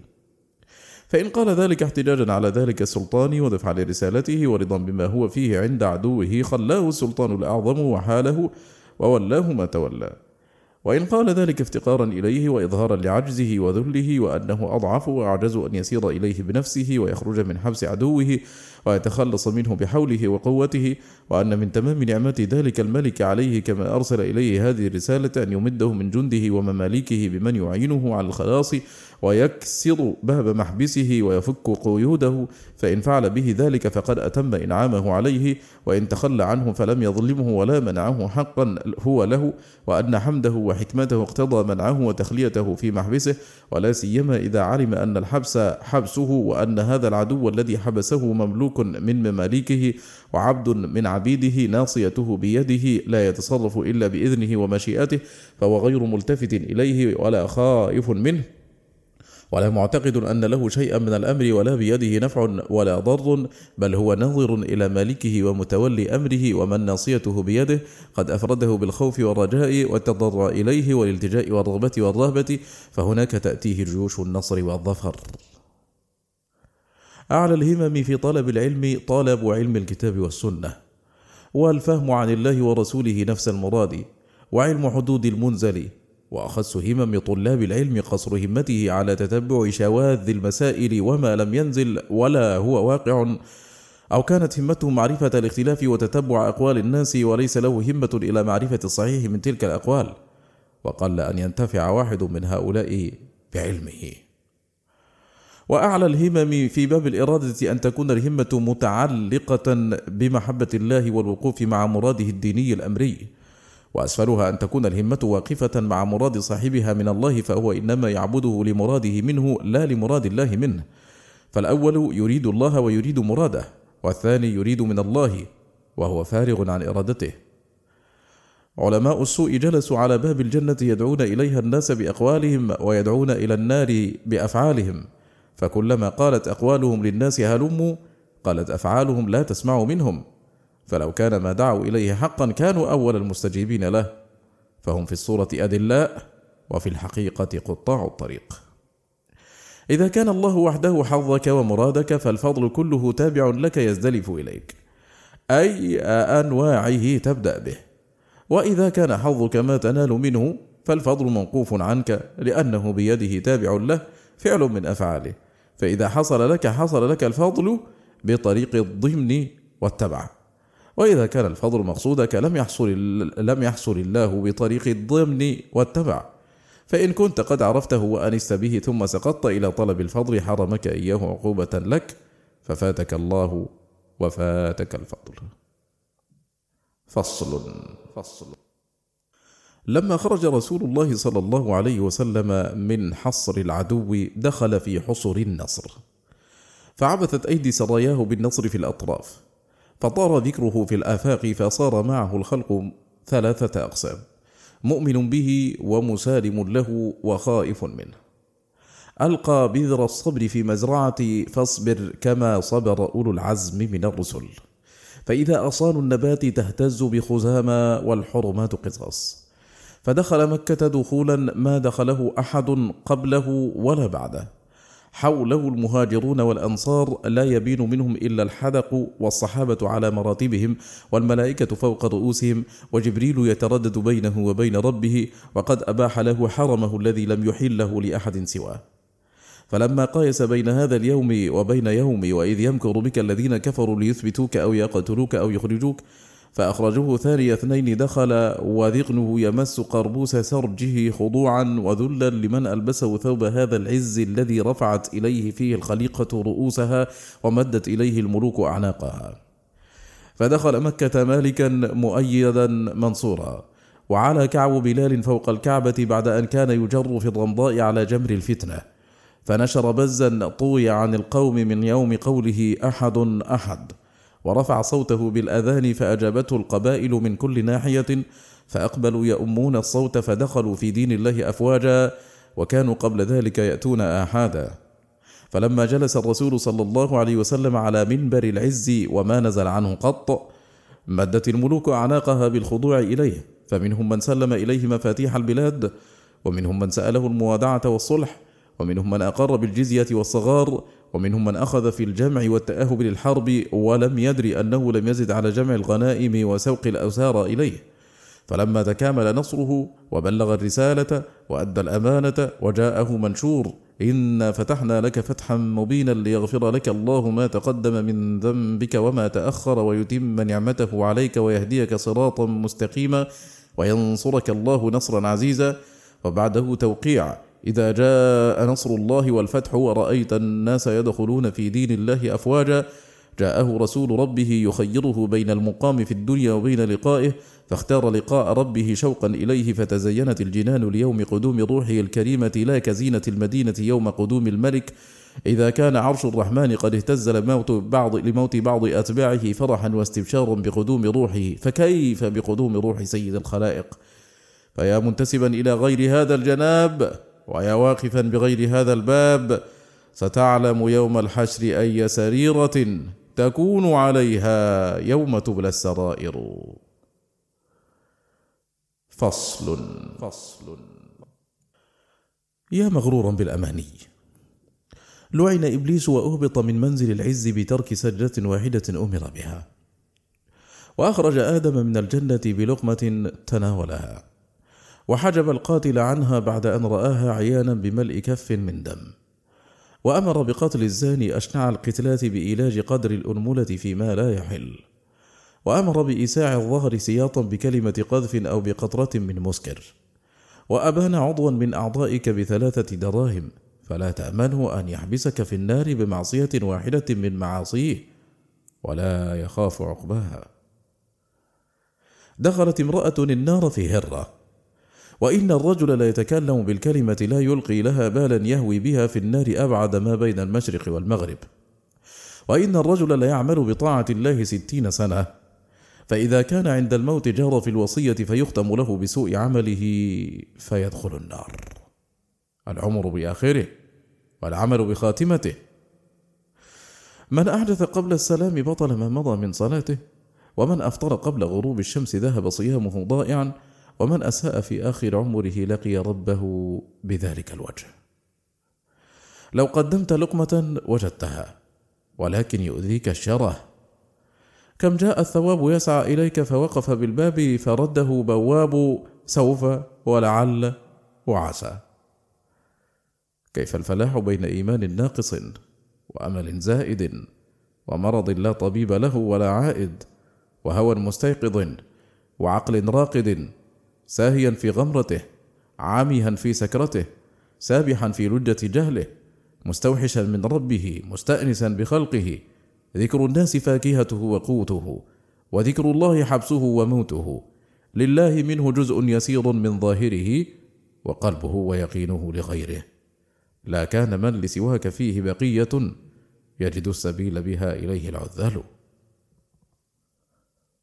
فصل. كان أول المخلوقات القلم ليكتب المقادير قبل كونها، وجعل آدم آخر المخلوقات، وفي ذلك حكم. إحداها تمهيد الدار قبل الساكن، الثانية أنه الغاية التي خلق لأجلها ما سواه من السماوات والأرض والشمس والقمر والبر والبحر، الثالثة أن أحدق الصناع يختم عمله بأحسنه وغايته كما يبدأه بأساسه ومبادئه، الرابعة أن النفوس متطلعة إلى النهايات والأواخر دائما، ولهذا قال موسى للسحرة أولا: ألقوا ما أنتم ملقون، فلما رأى الناس فعلهم تطلعوا إلى ما يأتي بعده. الخامسة أن الله سبحانه أخر أفضل الكتب والأنبياء والأمم إلى آخر الزمان، وجعل الآخرة خيرا من الأولى، والنهايات أكمل من البدايات، فكم بين قول الملك للرسول اقرأ فيقول ما أنا بقارئ، وبين قوله تعالى اليوم أكملت لكم دينكم.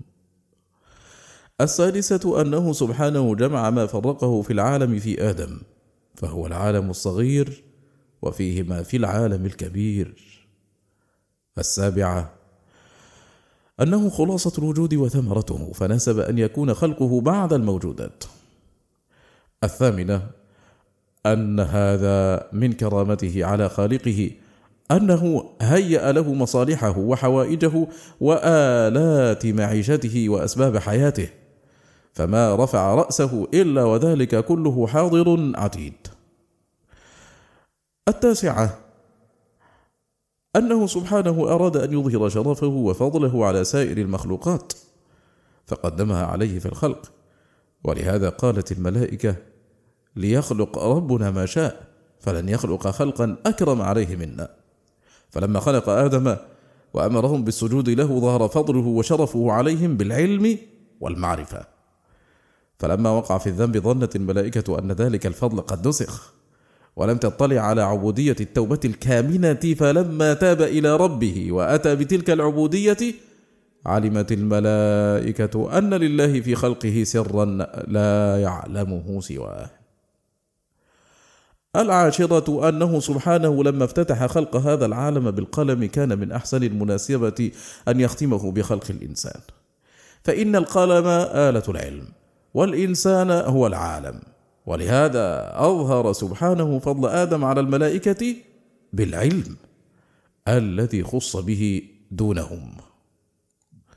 وتأمل كيف كتب سبحانه عذر آدم قبل هبوطه إلى الأرض، ونبه الملائكة على فضله وشرفه، ونوه باسمه قبل إيجاده بقوله إني جاعل في الأرض خليفة. وتأمل كيف وسمه بالخلافة، وتلك ولاية له قبل وجوده، وأقام عذره قبل الهبوط بقوله في الأرض، والمحب يقيم عذر المحبوب قبل جنايته. فلما صوره ألقاه على باب الجنة 40 سنة، لأن دأب المحب الوقوف على باب الحبيب، رمى به في طريق ذل لم يكن شيئا لئلا يعجب يوم أسجدوا. وكان إبليس يمر على جسده فيعجب منه ويقول: لأمر قد خلقت. ثم يدخل من فيه ويخرج من دبره ويقول: لئن سلطت عليك لأهلكنك، ولئن سلطت علي لأعصينك. ولم يعلم أن هلاكه على يده. رأى طينا مجموعا فاحتقره، فلما صور الطين صورة دب فيه داء الحسد، فلما نفخ فيه الروح مات الحاسد، فلما بسط له بساط العز عرضت عليه المخلوقات، فاستحضر مدعي ونحن نسبح إلى حاكم أنبئوني، وقد أخفى الوكيل عنه بينة وعلم، فنكسوا رؤوس الدعاوى على صدور الإقرار، فقام منادي التفضيل في أندية الملائكة ينادي: اسجدوا، فتطهروا من حدث دعوى، ونحن بماء العذر في آنية لا علم لنا.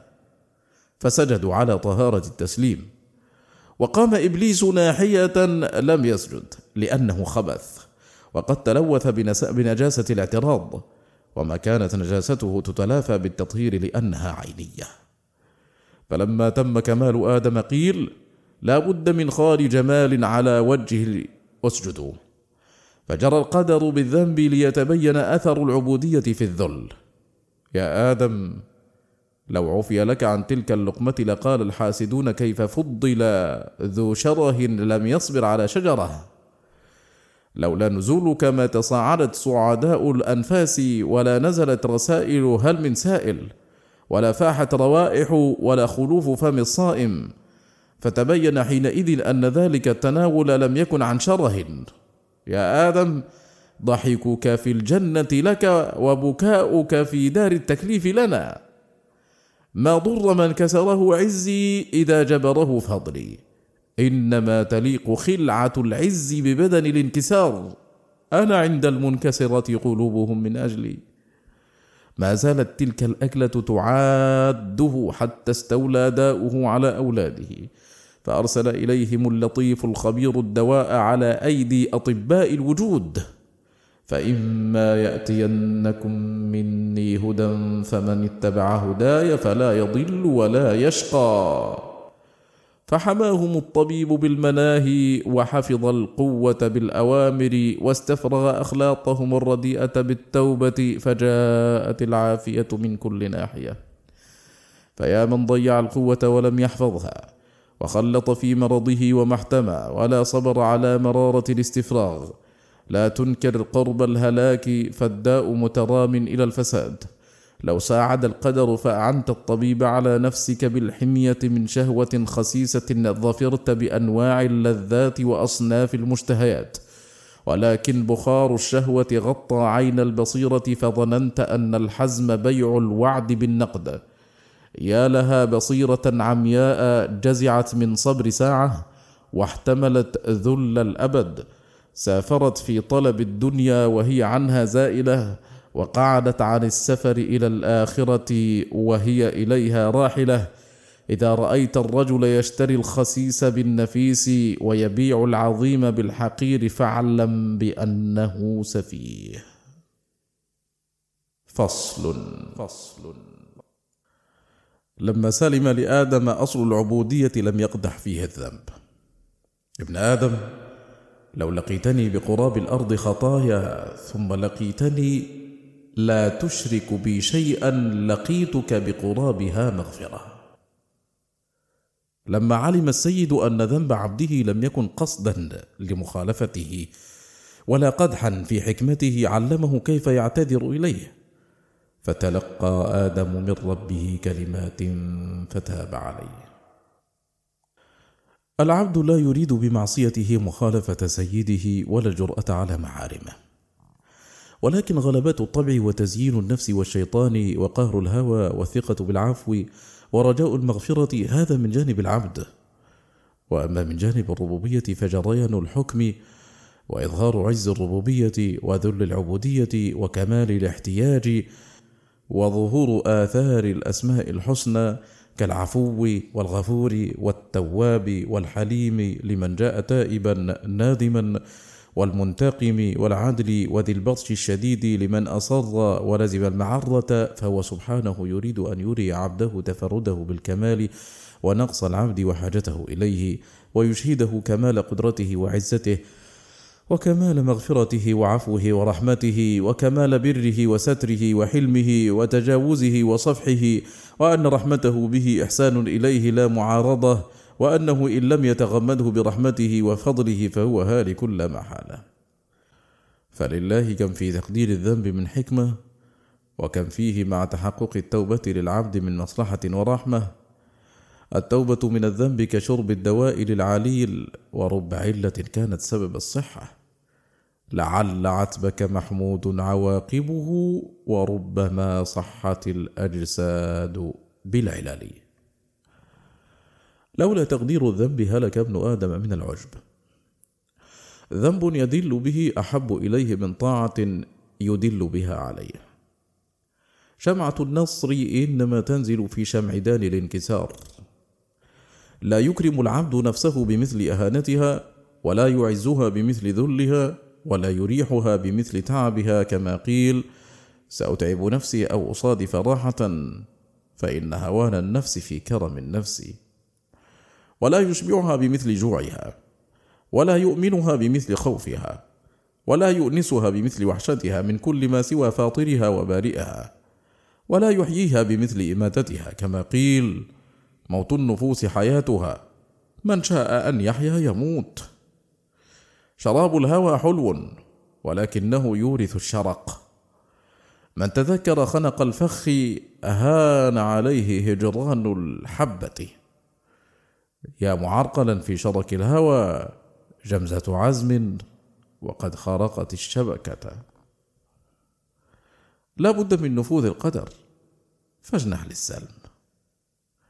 لله ملك السماوات والأرض، واستقرض منك حبة فبخلت بها، وخلق 7 أبحر، وأحب منك دمعة فقحطت عيناك بها. إطلاق البصر ينقش في القلب صورة المنظور، والقلب كعبة، والمعبود لا يرضى بمزاحمة الأصنام. لذات الدنيا كسوداء وقد غلبت عليك، والحور العين يعجبن من سوء اختيارك عليهن، غير أن زوبعة الهوى إذا ثارت سفت في عين البصيرة فخفيت الجادة. سبحان الله، تزينت الجنة للخطاب فجدوا في تحصيل المهر، وتعرف رب العزة إلى المحبين بأسمائه وصفاته فعملوا على اللقاء، وأنت مشغول بالجيف. لا كان من لسواك منه قلبه، ولك اللسان مع الوداد الكاذب.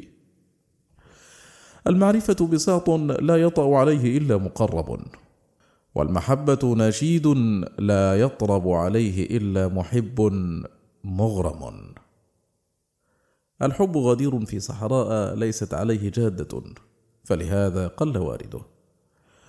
المحب يهرب إلى العزلة والخلوة بمحبوبه، والأنس بذكره كهرب الحوت إلى الماء والطفل إلى أمه. وأخرج من بين البيوت لعلني أحدث عنك القلب بالسر خاليا. ليس للعبد مستراح إلا تحت شجرة طوبى، ولا للمحب قرار إلا يوم المزيد.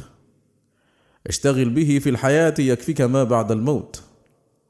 يا منفقا بضاعة العمر في مخالفة حبيبه والبعد منه، ليس في أعدائك أضر عليك منك. ما يبلغ الأعداء من جاهل ما يبلغ الجاهل من نفسه. الهمة العالية همة من استعد صاحبها للقاء الحبيب وقدم التقادم بين يدي الملتقي، فاستبشر عند القدوم. وقدموا لأنفسكم واتقوا الله واعلموا أنكم ملاقوه وبشر المؤمنين. تالله ما عدا عليك العدو إلا بعد أن تولى عنك الولي، فلا تظن أن الشيطان غلب، ولكن الحافظ أعرض. احذر بنفسك، فما أصابك بلاء قط إلا منها، ولا تهادنها، فوالله ما أكرمها من لم يهنها، ولا أعزها من لم يذلها، ولا جبرها من لم يكسرها، ولا أراحها من لم يتعبها، ولا أمنها من لم يخوفها، ولا فرحها من لم يحزنها. سبحان الله، ظاهرك متجمل بلباس التقوى، وباطنك باطية لخمر الهوى، فكلما طيبت الثوب فاحت رائحة المسكر من تحته، فتباعد منك الصادقون وانحاز إليك الفاسقون. يدخل عليك لص الهوى وأنت في زاوية التعبد، فلا يرى منك طردا له، فلا يزال بك حتى يخرجك من المسجد. اصدق في الطلب وقد جاءتك المعونة. قال رجل لمعروف: علمني المحبة. فقال: المحبة لا تجيء بالتعليم، هو الشوق مدلولا على مقتل الفتى إذا لم يعد صبا بلقيا حبيبه. ليس العجب من قوله يحبونه، إنما العجب من قوله يحبهم. ليس العجب من فقير مسكين يحب محسنا إليه، إنما العجب من محسن يحب فقيرا مسكينا. فصل. القرآن كلام الله، وقد تجلى الله فيه لعباده بصفاته، فتارة يتجلى في جلباب الهيبة والعظمة والجلال، فتخضع الأعناق وتنكسر النفوس وتخشع الأصوات، ويذوب الكبر كما يذوب الملح في الماء. وتارة يتجلى في صفات الجمال والكمال، وهو كمال الأسماء وجمال الصفات وجمال الأفعال الدال على كمال الذات، فيستنفذ حبه من قلب العبد قوة الحب كلها بحسب ما عرفه من صفات جماله ونعوت كماله، فيصبح فؤاد عبده فارغا إلا من محبته، فإذا أراد منه الغير أن يعلق تلك المحبة به أبى قلبه وأحشاؤه ذلك كل الإباء، كما قيل: يراد من القلب نسيانكم وتأبى الطباع على الناقل. فتبقى المحبة له طبعا لا تكلفا. وإذا تجلى بصفات الرحمة والبر واللطف والإحسان انبعثت قوة الرجاء من العبد، وانبسط أمله وقوي طمعه، وسار إلى ربه وحاد الرجاء يحدو ركاب سيره، وكلما قوي الرجاء جد في العمل، كما أن الباذر كلما قوي طمعه في المغل غلق أرضه بالبذر، وإذا ضعف رجاؤه قصر في البذر. وإذا تجلى بصفات العدل والانتقام والغضب والسخط والعقوبة انقمعت النفس الأمارة، وبطلت أو ضعفت قواها من الشهوة والغضب واللهو واللعب والحرص على المحرمات، وانقبضت أعنة رعوناتها، فأحضرت المطية حظها من الخوف والخشية والحذر. وإذا تجلى بصفات الأمر والنهي والعهد والوصية وإرسال الرسل وإنزال الكتب وشرع الشرائع انبعثت منها قوة الامتثال والتنفيذ لأوامره والتبليغ لها والتواصي بها وذكرها وتذكرها والتصديق بالخبر والامتثال للطلب والاجتناب للنهي.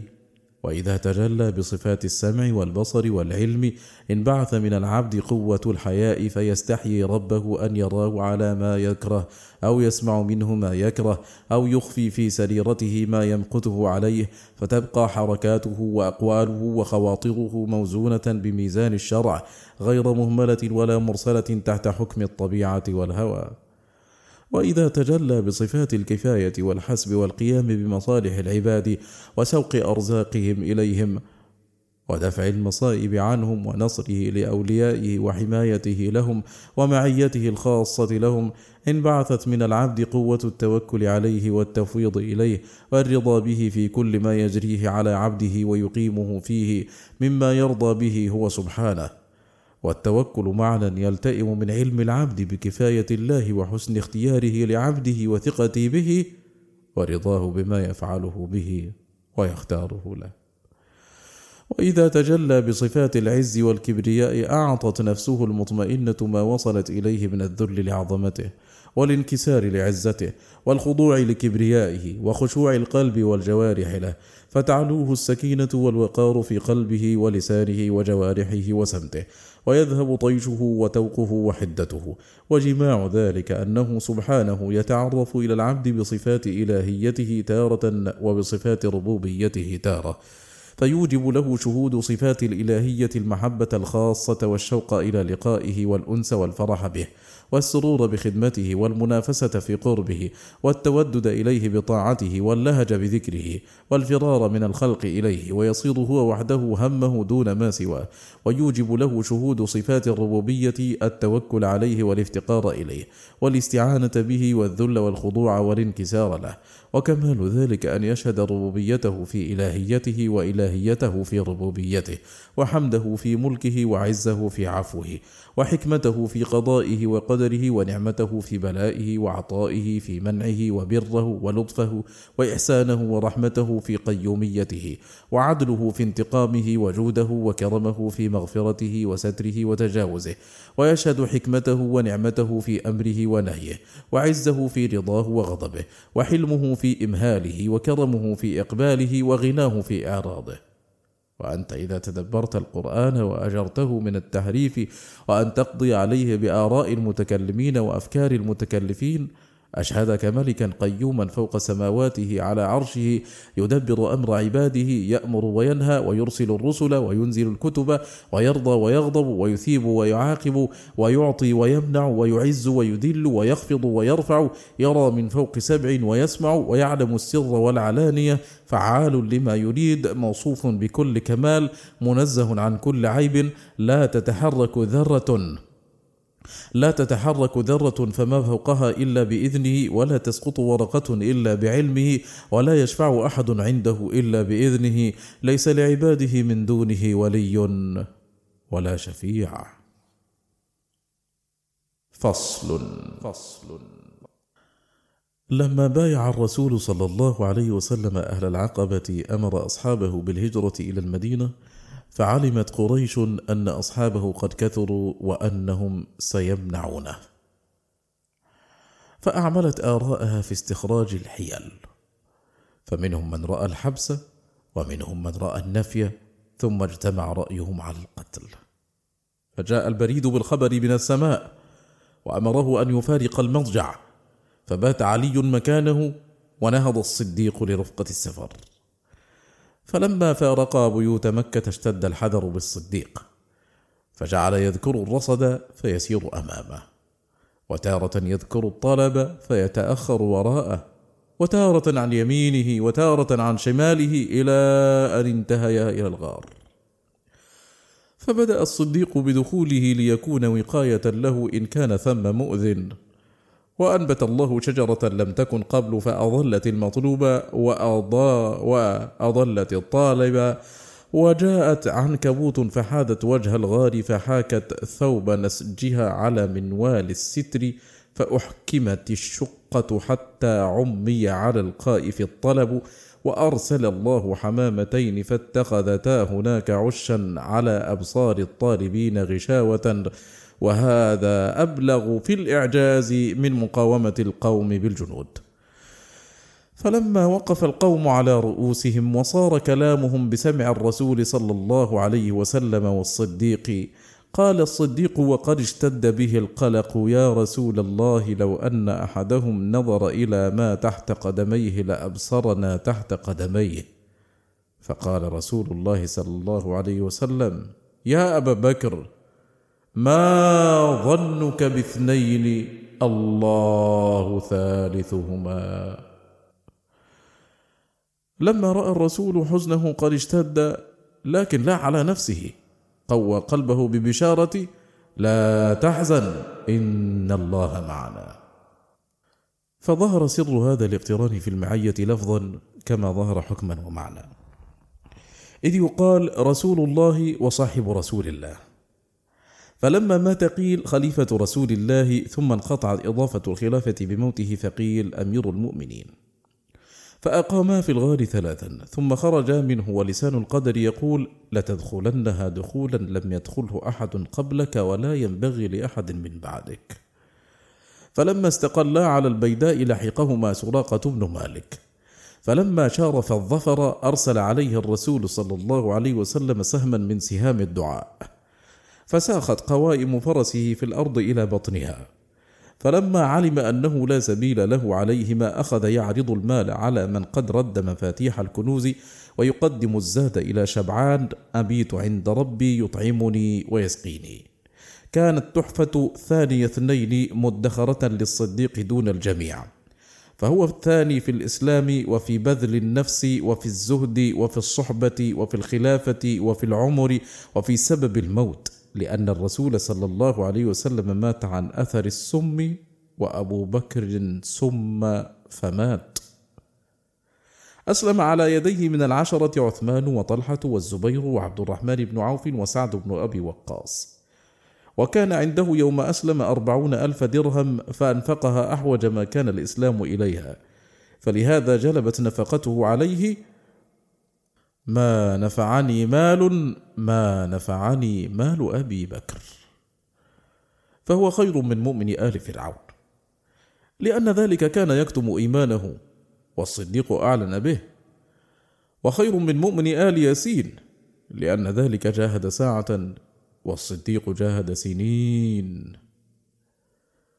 عاين طائر الفاقة يحوم حول حب الإيثار ويصيح: من ذا الذي يقرض الله قرضا حسنا؟ فألقى له حب المال على روض الرضا، واستلقى على فراش الفقر، فنقل الطائر الحب إلى حوصلة المضاعفة، ثم على أفنان شجرة الصدق يغرد بفنون المدح، ثم قام في محاريب الإسلام يتلو: وسيجنبها الأتقى الذي يؤتي ماله يتزكى. نطقت بفضله الآيات والأخبار، واجتمع على بيعته المهاجرون والأنصار. فيا مبغضيه، في قلوبكم من ذكره نار، كلما تليت فضائله عليهم الصفار. أترى لم يسمع الروافض الكفار ثاني اثنين إذ هما في الغار. دعي إلى الإسلام فما تلعثم ولا أبى، وسار على المحجة فما زل ولا كبى، وصبر في مدته من مدى العدا على وقع الشبى، وأكثر في الإنفاق فما قلل حتى تخلل بالعبا. تالله لقد زاد على السبك في كل دينار دينار، ثاني اثنين إذ هما في الغار. من كان قرين النبي في شبابه؟ من ذا الذي سبق إلى الإيمان من أصحابه؟ من الذي أفتى بحضرته سريعا في جوابه؟ من أول من صلى معه؟ من آخر من صلى به؟ من الذي ضاجعه بعد الموت في ترابه؟ فاعرفوا حق الجار. نهض يوم الردة بفهم واستيقاظ، وأبان من نص الكتاب معنى دق عن حديد الألحاظ. فالمحب يفرح بفضائله، والمبغض يغتاظ. حسرة الرافضي أن يفر من مجلس ذكره، ولكن أين الفرار؟ كم وقى الرسول بالمال والنفس، وكان أخص به في حياته وهو ضجيعه في الرمز. فضائله جلية وهي خلية عن اللبس. يا عجبا من يغطي عين ضوء الشمس في نصف النهار. لقد دخل غارا لا يسكنه لابث، فاستوحش الصديق من خوف الحوادث، فقال الرسول: ما ظنك باثنين والله الثالث؟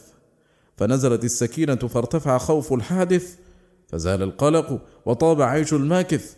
فقام مؤذن النصر ينادي على رؤوس منائر الأمصار: ثاني اثنين إذ هما في الغار.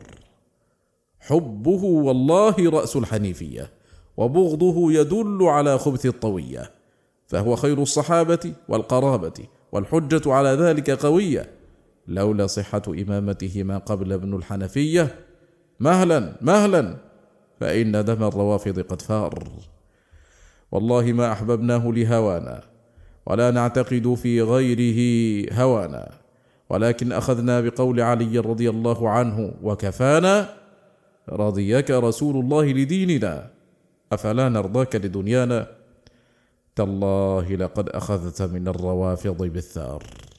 تالله لقد وجب حق الصديق علينا، فنحن نقضي بمدائحه ونقر بما نقربه من السني عينا، فمن كان رافضيا فلا يعد إلينا وليقل لي أعذار. تنبيه: اجتنب من يعادي أهل الكتاب والسنة لئلا يعديك خسرانه. احترز من عدوين هلك بهما أكثر الخلق: صاد عن سبيل الله بشبهاته وزخرف قوله، ومفتون بدنياه ورئاسته. من خلق فيه قوة واستعداد لشيء كانت لذته في استعمال تلك القوة فيه، فلذة من خلقت فيه قوة واستعداد للجماع استعمال قوته فيه، ولذة من خلقت فيه قوة الغضب والتوثب استعمال قوته الغضبية في متعلقها، ومن خلقت فيه قوة الأكل والشرب فلذته باستعمال قوته فيهما، ومن خلقت فيه قوة العلم والمعرفة فلذته باستعمال قوته وصرفها إلى العلم، ومن خلقت فيه قوة الحب لله والإنابة إليه والعكوف بالقلب عليه والشوق إليه والأنس به فلذته ونعيمه استعمال هذه القوة في ذلك. وسائر اللذات دون هذه اللذة مضمحلة فانية، وأحمد العاقبة أن تكون لا له ولا عليه. تنبيه: يا أيها الأعزل، احذر فراسة المتقي، فإنه يرى عورة عملك من وراء ستر. اتقوا فراسة المؤمن. سبحان الله، في النفس كبر إبليس، وحسد قابيل، وعتو عاد، وطغيان ثمود، وجرأة نمرود، واستطالة فرعون، وبغي قارون، وقحة هامان، وهوى بلعام، وحيل أصحاب السبت، وتمرد الوليد، وجهل أبي جهل. وفيها من أخلاق البهائم حرص الغراب، وشره الكلب، ورعونة الطاووس، ودناءة الجعل، وعقوق الضب، وحقد الجمل، ووثوب الفهد، وصولة الأسد، وفسق الفأرة، وخبث الحية، وعبث القرد، وجمع النملة، ومكر الثعلب، وخفة الفراش، ونوم الضبع، غير أن الرياضة والمجاهدة تذهب ذلك. فمن استرسل مع طبعه فهو من هذا الجند، ولا تصلح سلعته لعقد. إن الله اشترى من المؤمنين أنفسهم. فما اشترى إلا سلعة هذبها الإيمان، فخرجت من طبعها إلى بلد سكانه التائبون العابدون. سلم المبيع قبل أن يتلف في يدك فلا يقبله المشتري. قد علم المشتري بعيب السلعة قبل أن يشتريها فسلمها ولك الأمان من الرد. قدر السلعة يعرف بقدر مشتريها والثمن المبذول فيها والمنادي عليها، فإذا كان المشتري عظيما والثمن خطيرا والمنادي جليلا كانت السلعة نفيسة. يا بائعا نفسه بيع الهوان، لو استرجعت ذا البيع قبل الفوت لم تخبي. وبائعا طيب عيش ما له خطر، بطيف عيش من الآلام منتهب. غبنت والله غبنا فاحشا ولدى يوم التغابن تلقى غاية الحرب. وواردا صفو عيش كله كدر، أمامك الورد حقا ليس بالكذب. وحاطب الليل في الظلماء منتصبا، لكل داهية تدني من العطب. ترجو الشفاء بأحداق بها مرض، فهل سمعت ببرء جاء من عطب. ومفنيا نفسه في إثر أقبحهم، وصفا للطخ جمال فيه مستلب. وواهبا نفسه من مثل ذا سفها، لو كنت تعرف قدر النفس لم تهب. شاب الصبا والتصابي بعد لم يشب، وضاع وقتك بين اللهو واللعب. وشمس عمرك قد حان الغروب لها، والفيء في الأفق الشرقي لم يغب. وفاز بالوصل من قد جد وانقشعت عن أفقه ظلمات الليل والسحب. كم ذا التخلف والدنيا قد ارتحلت ورسل ربك قد وافتك في الطلب. ما في الديار وقد سارت ركائب من تهواه للصب من شكر ولا أراب. فأفرش الخد ذياك التراب وقل ما قاله صاحب الأشواق والحقب. ما ربع ميت محفوفا يطيف به غيلان أشهى له من ربعك الخريب. منازلا كان يهواها ويألفها أيام كان منال الوصل عن كثب. ولا الخدود ولو أدمين من ضرج أشهى إلى ناظري من ربعك الخرب. وكلما جليت تلك الربوع له يهوي إليها هوي الماء في الصبب. أحيا له الشوق تذكار العهود بها فلو دعا القلب للسلوان لم يجب. هذا وكم منزل في الأرض يألفه وما له في سواها الدهر من رغب. ما في الخيام أخو وجد يريحك إن بثثته بعض شأن الحب فاغتربي. وأسر في غمرات الليل مهتديا بنفحة الطيب لا بالعود والحطب. وعاد كل أخي جبن ومعجزة وحارب النفس لا تلقيك في الحرب. وخذ لنفسك نورا تستضيء به يوم اقتسام الورى الأنوار بالرتب. غيره إن كان يوجب ضري رحمتي فرضا بسوء حالي وحل للضنا بدني. منحتك الروح لا أبغي بها ثمنا إلا رضاك وفقري إلى الثمن. غيره أحن بأطراف النهار صبابة وبالليل يدعوني الهوى فأجيب. غيره وإذا لم يكن من العشق بد فمن العجز عشق غير الجميل.